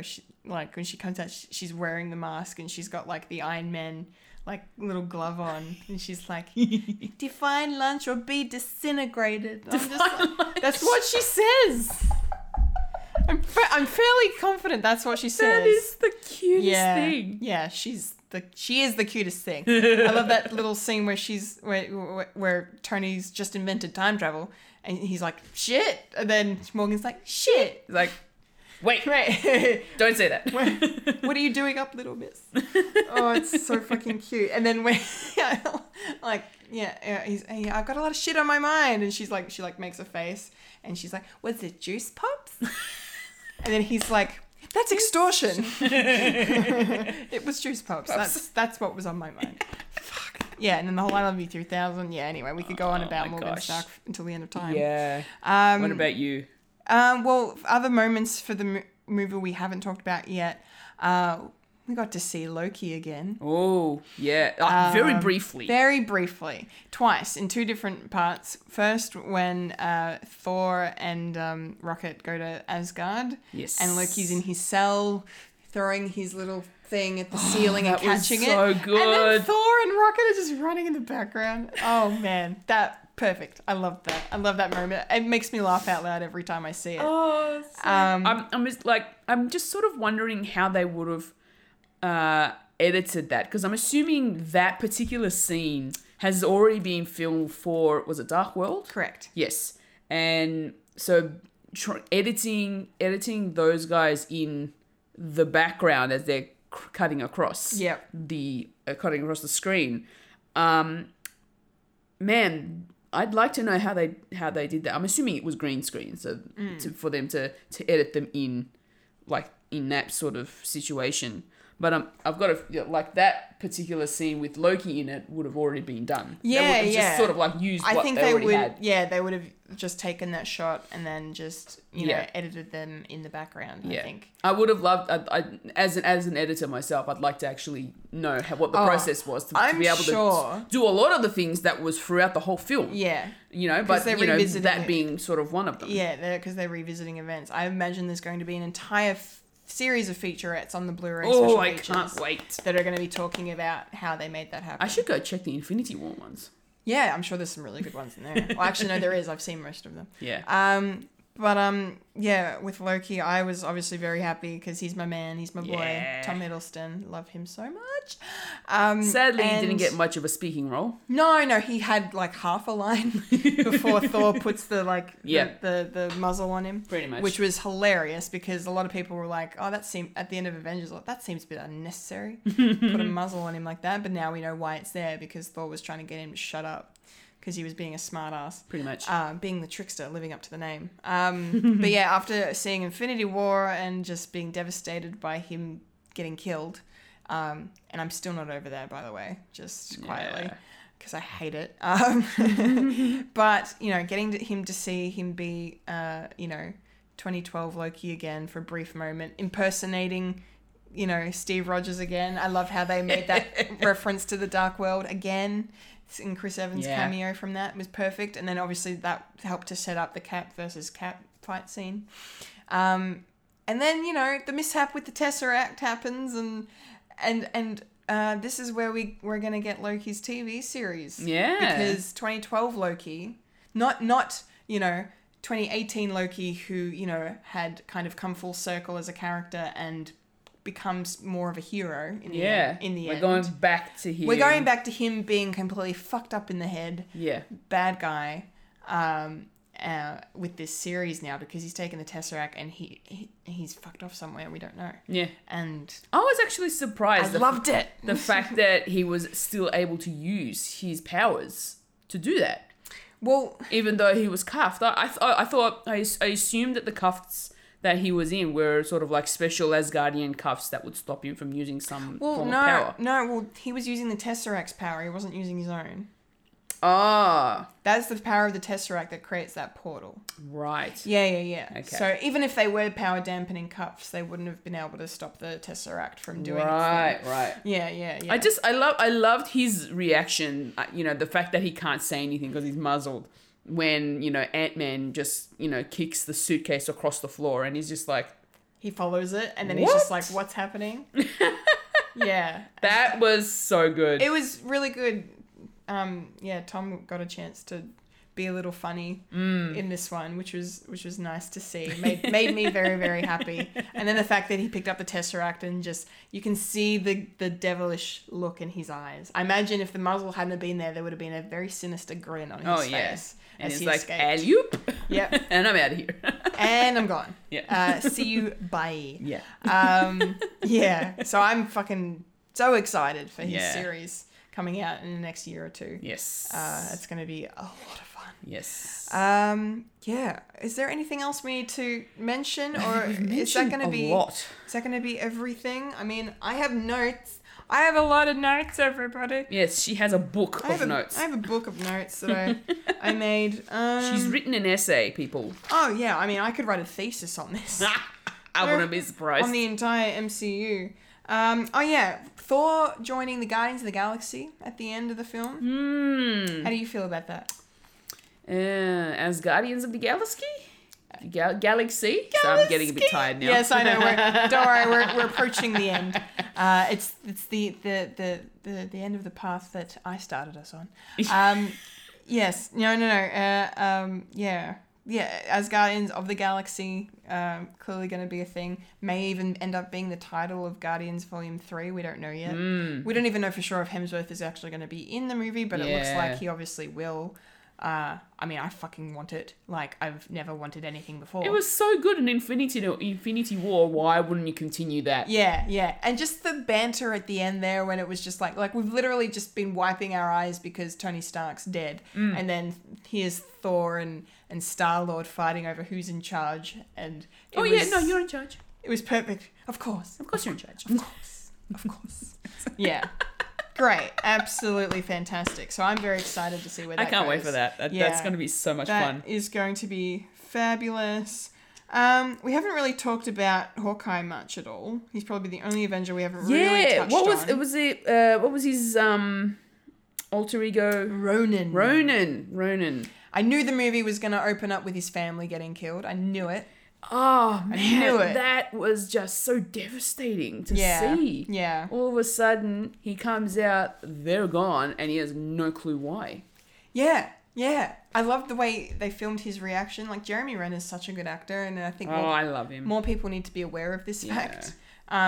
He performed everything so beautifully, and that was really just heartbreaking to see, like, you know, because they don't actually show you all of the family disappearing. You see one of his kids, you know, remains float away. Yeah.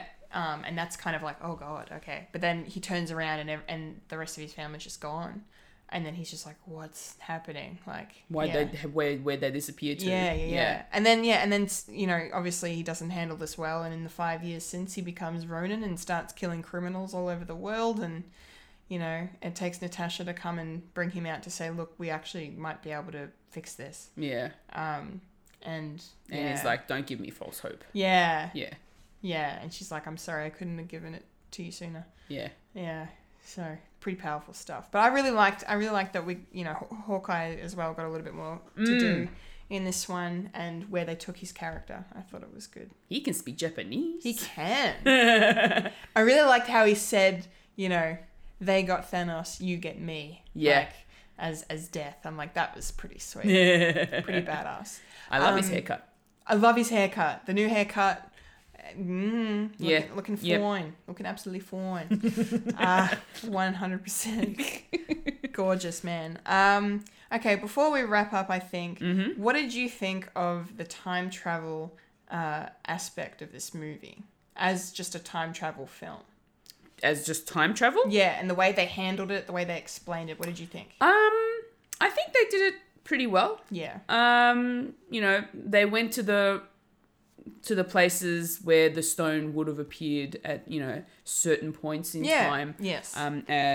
Especially since, you know, 3 of them were in the same place in 2012. Yeah, I love that moment. Shut the front door. Oh god, that was the best. That was great. The time travel, I like the way that they had like this massive contraption to get them there. Yeah. And the suits that they had to wear were pretty awesome. Badass suits. Oh, man. Like, almost like Avengers space suits. Yeah. And so, you know, you get a glimpse of that in the trailer and you think, oh, what are they planning? And then you see it in the film and it makes sense. And it's just, like, for me, it worked really well. Yeah. I enjoyed it. Yeah. It's absolutely fantastic. And yeah, the way they executed it and the way they explained it, in terms of, like, you know, all of these movies, you think that no time travel in this universe, they don't know shit. Like, even Paul Rudd's like, so Back to the Future is a bunch of bullshit. Like, yeah, I'm glad they didn't do it in that sense. Yeah, with the time travel. Yeah, and it makes sense. Like, how did Bruce say it? It's like you're you know, if you leave your future and go back to your past becomes your new future. Yeah. Which then can't be, you know, you can't change your past, like, because your future is still, well, your future becomes your past when you go back to the past. So then, like, you can't change that because it's now your past. So exactly. Yeah, so that's why you can't, like, undo certain things and certain changes. Like, for example, Nebula killing her past self doesn't kill Nebula because she's in her future now. She's already lived through that. This is kind of this is her, she's seeing her past self in her own future, so therefore whatever happens to her past self does not affect what happens with her. Did you get all that? Yeah, I know. So it took me so many days to wrap my head around it. So much like Inception. Yeah. She's a dream within a dream within a dream. Yeah. I really liked what they did with Nebula in this movie too, just quietly. Yes. Actually, we haven't really talked about her. No. Yeah, I'm glad that they kept her around, and I liked the bond she kind of had with, you know, Rocket, and then with Rhodey as well. The fact that they both kind of connected over the fact that they're part machine, really. Yeah, exactly. That was really nicely done. It was very subtle, but it was very nicely done. And yeah, for Nebula to come full circle from, you know, just this girl who just wanted to please her dad, but it was more out of fear than out of... Yeah. And yeah, I like when her past self is just like, you know, Nebula's like, future Nebula's like, you know, you've seen what we become, you can change. And then she's like, he won't let me. Because where Nebula is, her mindset at that time, she's just all about, like, I have to do whatever Thanos says.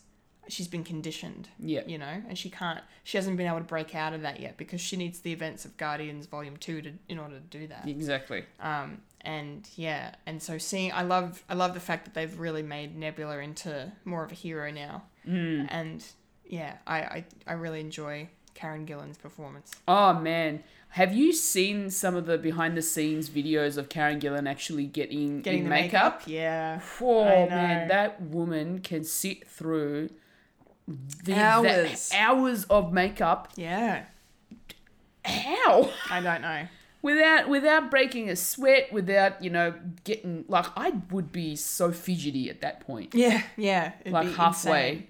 Yeah, your ass would be numb by that point. Oh, man. And the fact that they would, you know, she'd probably have to get up at like 2, 3 in the morning. Like, the lack of sleep, you would suffer. And to do it on like consecutive days. Yeah. That would kill you. Oh, yeah, it would just be... But brutal. you know what? The money's worth it. Well, yeah, they're getting paid pretty nicely, so it's fine. It's fine. But yes, Nebula was awesome, and yeah, the time travel stuff was... It was all just came together perfectly, and because I knew going in they were gonna do time travel, and so did a lot of us. Yeah. But it was whether or not they were gonna use time travel to get the stones, and I'm like, surely that's got to be the only way they've got to undo this. Yeah. So I liked that Bruce went back, or Smart Hulk, I should say, went back to like 5 years before Doctor Strange was supposed to come about. Well, yeah, I mean, the events of the Avengers, take place roughly 4 or 5 years before Doctor Strange happens. Yeah. And that he sees the Ancient One. Yeah, and she's great. And she turns around and is like, Doctor Strange doesn't come about for another 5 years. Yeah. What are you talking about? You're 5 years too early. Yeah, because she has the time stone. She knows she knows everything. I love how their conversation sort of Also, panned out in that scene. and it also explained the way the time travel worked a little. Yeah, it in did. terms of the stones. It The did. only quandary that brings up, though, is the fact that she's like, the Infinity Stones create what we experience as the flow of time. Yeah. And she's like, if you remove one of those stones, then that creates a branch reality wherein lots of bad shit happens. Exactly. In 2018, Thanos destroys the stones. Yes. What does that do to the flow of time? True. Yeah. No one seems to really be addressing that. So I don't know if it's because maybe the stones, destiny for some reason gets in the way and goes, oh, okay, well, we've served our purpose now. We don't need to, it's okay. The universe can carry on without the existence of the stones. Yeah. Or maybe just like if you're using time travel to go back and you're taking the stones out of places that have already existed with them in it, that thereby creates, badness. So if you're doing it in the present and it's not someone coming from the future to ruin shit, then it's not going to change anything. So maybe that's why it's okay. If that makes sense. These timelines are so confusing. I know. And now, but it's all right. The whole, with this whole time traveling thing, it has now opened up, different realities. Yeah, well, in the MCU. And the Loki one is the big one. Exactly. Yeah. So it's going to be interesting to see how... I'd love to see what happens in the next Doctor Strange film.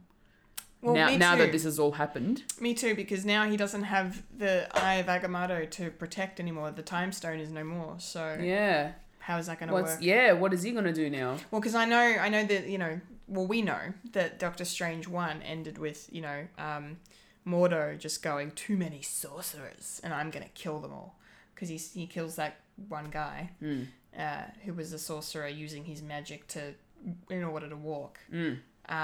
And so he kills him because at the end of the movie, he's just like, Strange has, abused his power as a sorcerer, and I must put a stop to all of this. So I think number 2 is going to be a lot about that. Yeah. But there might be something else thrown in there.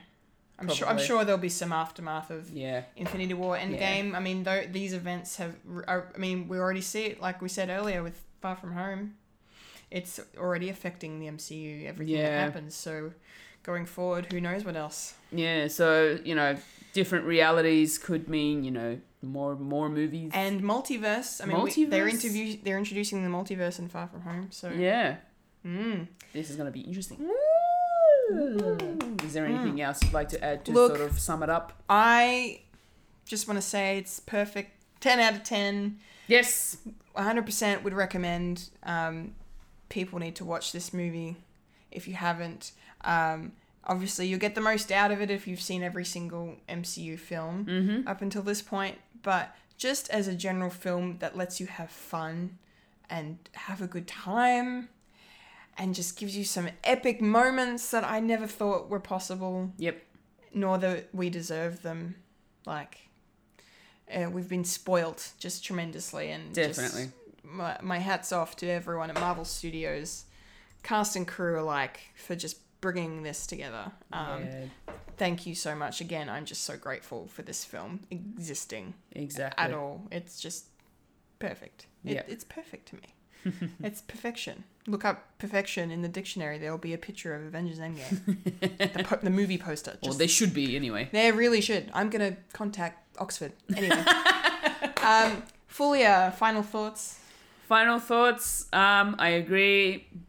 10 out of 10. It was such an amazing film. I'm looking forward to the next phase. Yes, and I'm excited for them announcing, the slate of films, which will be soon. Whether or not that's at San Diego Comic-Con. That's coming up in the next couple of months. Yes, or if, at D23, the Disney Expo. That's another one. Because Marvel didn't present anything last year.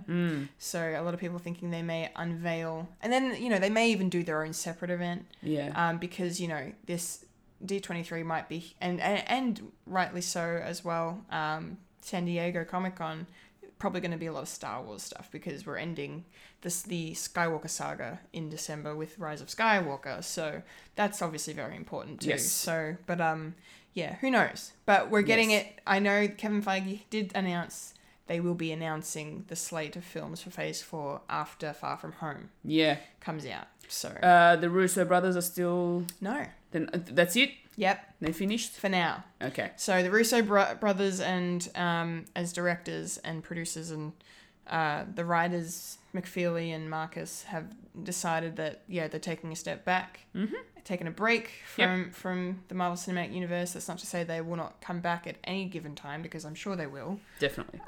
But yeah, it's time for some new blood to come in and step Yes. up, and get some old blood to come back. You know, Ryan Coogler's probably going to do Black Panther 2. Scott Derrickson,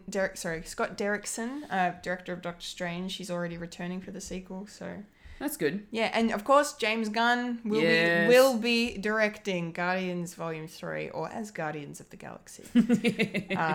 Can't wait. Yes. Can't wait. Okay. Definitely. All right, that's it. I think. Oh my gosh. That was epic, as only it should be. An Yes. epic film deserves an epic podcast. Thank you so much for listening, guys. Yes. What's coming up in the next month? What is coming up in the next month? Well, I'm going to be not here. Oh, that is so true. Yes, I will not be on the next episode of the monthly Oh, because we're gonna miss you. I'm going to miss you too. But it's okay. It's only one episode.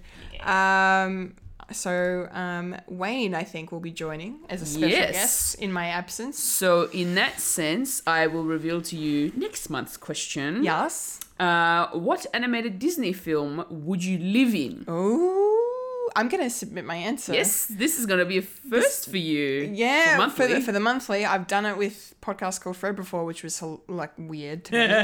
But I have never submitted an answer for the monthly, so that's Yes, well, I had to do it last year when I was away. that's true. You did when you were in the UK, and Wayne and I think we podcasted in your stead. Yes. And then now it's tables have turned. I'm going on holiday, and Yes, so me and Wayne yeah, will be having a good old chat about Disney. about Disney films. Animated Disney films, Yes. so Pixar and the old school stuff. Yep.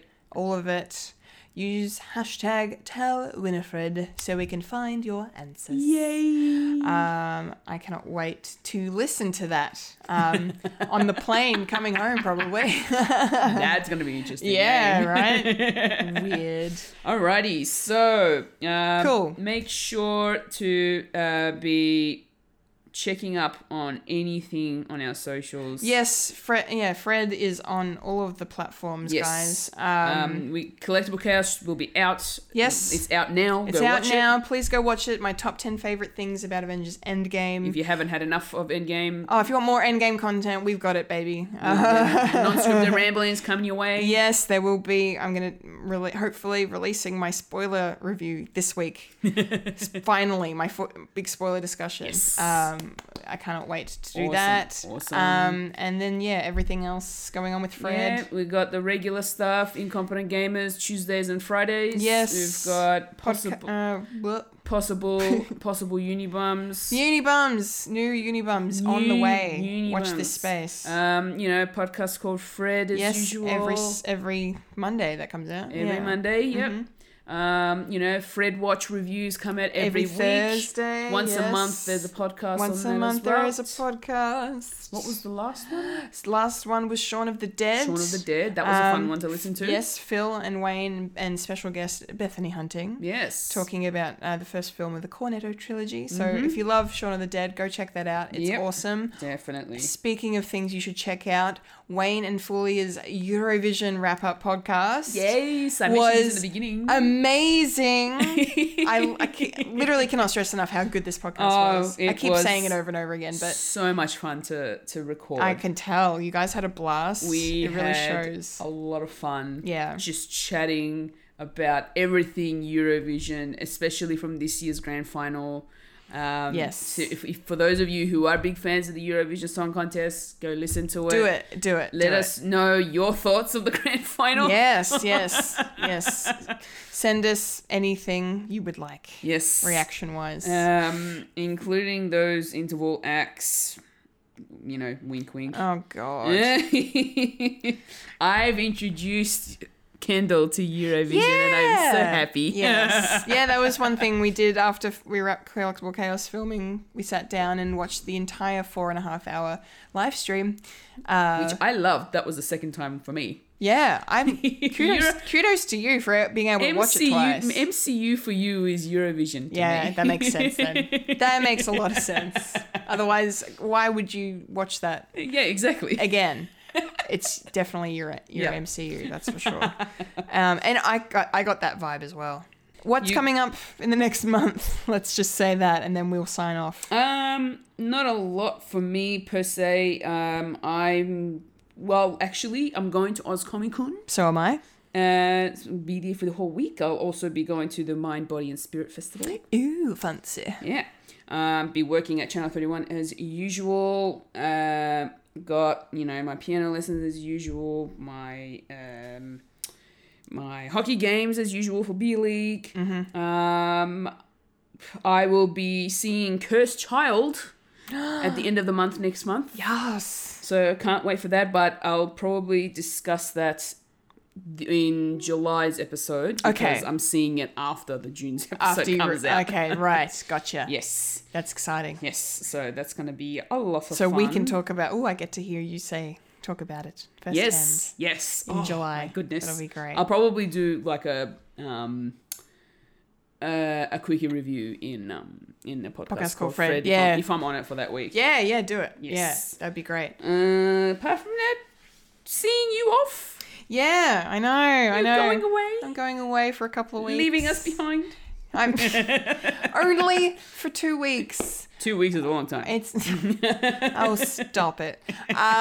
Yes, yeah, that's pretty much where my brain's at, people. I've got America on the brain. Yes. I will be in California from the 21st of June up until when do I fly back? The 3rd of July. And then I land in Australia on the 5th of July because of wibbly wobbly timey wimey bullshit. Yep. The way Earth travel works. You will be in the past. Yep. When you're in America. Yeah, I know.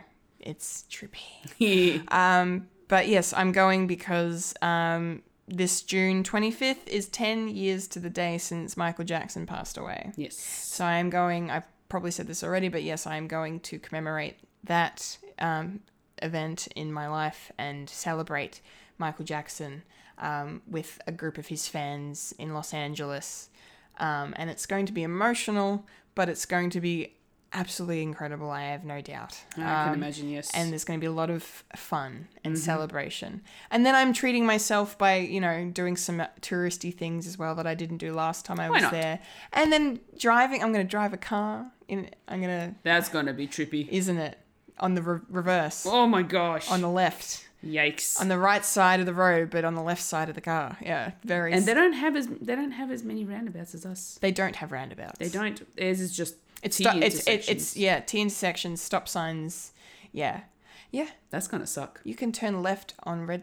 You can turn right on red lights, which is like turning left on a red for us here. Yep. Really? Yep. In California, anyway. I don't know about the rest of the country. Wait, don't they have green arrows? Nope.